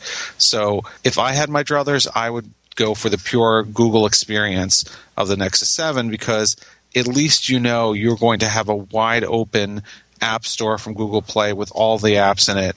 You're going to have all of the productivity features of Android, not just the media consumption ones. Whereas it's really clear that the Kindle Fire and the Nook HD are not really tablets as they're presented. They're e-readers with benefits. They're e-readers with benefits designed to access the ecosystem of a particular retail company. Now, comparing this to the Kindle Fire, we got a sharper screen and a more favorable price, obviously, for the Nook. The question is, this holiday season, we kind of expect the Kindle Fire will do pretty well. It did pretty well last year. What about Barnes & Noble? I think Barnes & Noble has a tough road to hoe because of the ecosystem. Because they don't have things like Prime Video, their video store is going to have a hard time measuring up to Amazon's. Hardware-wise, I think it really remains to be seen whether the screen really is better. When we went to see a demo, it was clear that the higher res was a bit sharper, but at least as they showed it to us, the color temperature looked a little bit more appealing on some of the things we saw on the Kindle Fire. We would really have to get both of these devices into our office to check it out. But unless they can really, really convince people that the hardware is significantly better, you know what? Strike that. Even if they can really convince people that the hardware is significantly better, they're going to have to convince people that the ecosystem is better. And that is going to be difficult when they're new to things like movie video and they don't have a service like Prime. And last I checked, they didn't have a lot of games in their app store. So the question is, can they step up and do all these things? Perhaps. Can they step up and do all these things and change their perception of them in the next month or two? That would be a real challenge. They are going to be big in retail. They are going to get good distribution through their stores and through third-party stores. So they'll take a chunk of stuff, and there are a lot of people who like Nooks. My wife has a Nook Color, loves it because she uses it as a reader. But there's a real question as to whether they're going to steal any share from Amazon, because I think people are convinced that Amazon has a more pure multimedia experience. Now, of course, we have the elephant in the room. Will there be an iPad mini or iPad Nano? The guessing would be a 7.85 version with a 4:3 aspect ratio like the full-size iPad. So maybe it's going to be $299, $349. Yeah, it's going to be a premium price compared to the others, but Apple will be selling a product based on what it costs them to build. But do you think that's also going to interact with this? Yeah, I mean, that certainly hurts the companies at the bottom, like Barnes & Noble. But in the end, it all comes back to the ecosystem. And that's actually why it will hurt them, because if people think that they can get an iPad, a quote-unquote real iPad, for less money, and it also addresses the issue that some people like a smaller device because it's easier to use one-handed, I think that is definitely going to hurt its competitors a lot, because Apple has the reputation and they have the best ecosystem. So, yeah, I think it is bad news for the competition if Apple comes out with a smaller iPad, as is heavily rumored this fall. They don't have a lot of time, though. Well, the reports are that Apple will introduce a thing at a media event in October, so maybe in the next few days we'll start seeing those invitations from Apple. You have to think, though, that some of the people who were fairly knowledgeable of what Apple does and have gotten it right, as they did with the iPhone 5, are now saying there will be a miniature or smaller version of the iPad. Remember that with the iPhone 5, 95% of the real product was known weeks before Apple had the event. And we're seeing a lot of rumors for the iPad Mini or iPad Nano, whatever it's going to be called. So I think it's legit, and I think it's going to shake things up on the low end of the tablet market. I'm not sure what Barnes & Noble and Amazon can really do about it. I guess what they're doing is make it as cheap as possible. The other thing that they could do is that they could do a better job of making their services available across other platforms. So Barnes & Noble told us, and we haven't seen this to be true yet, that their video store will work on basically every platform that you want it to. But guess what? Amazon Video works on iPad, does not work on other Android devices besides their own. What's up with that?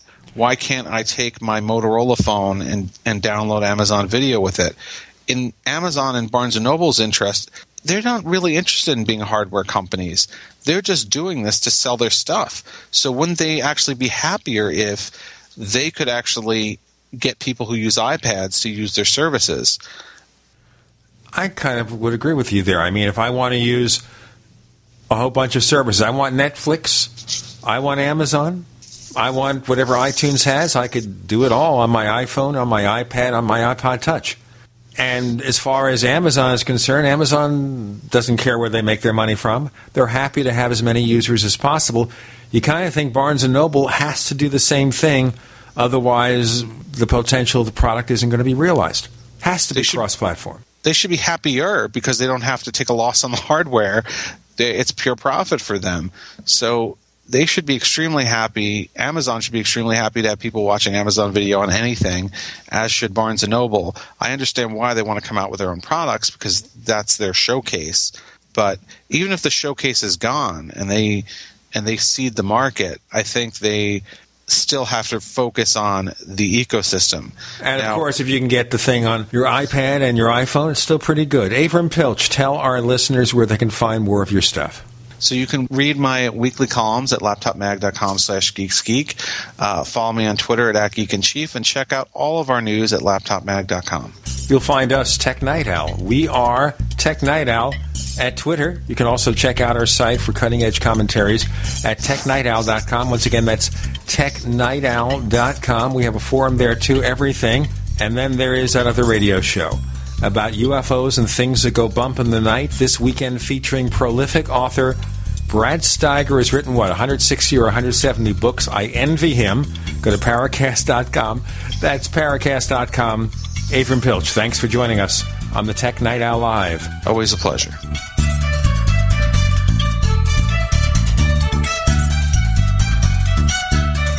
The Tech Night Owl Live is a copyrighted presentation of Making the Impossible Incorporated. We'll be back next week. Same bat time, same bat channel.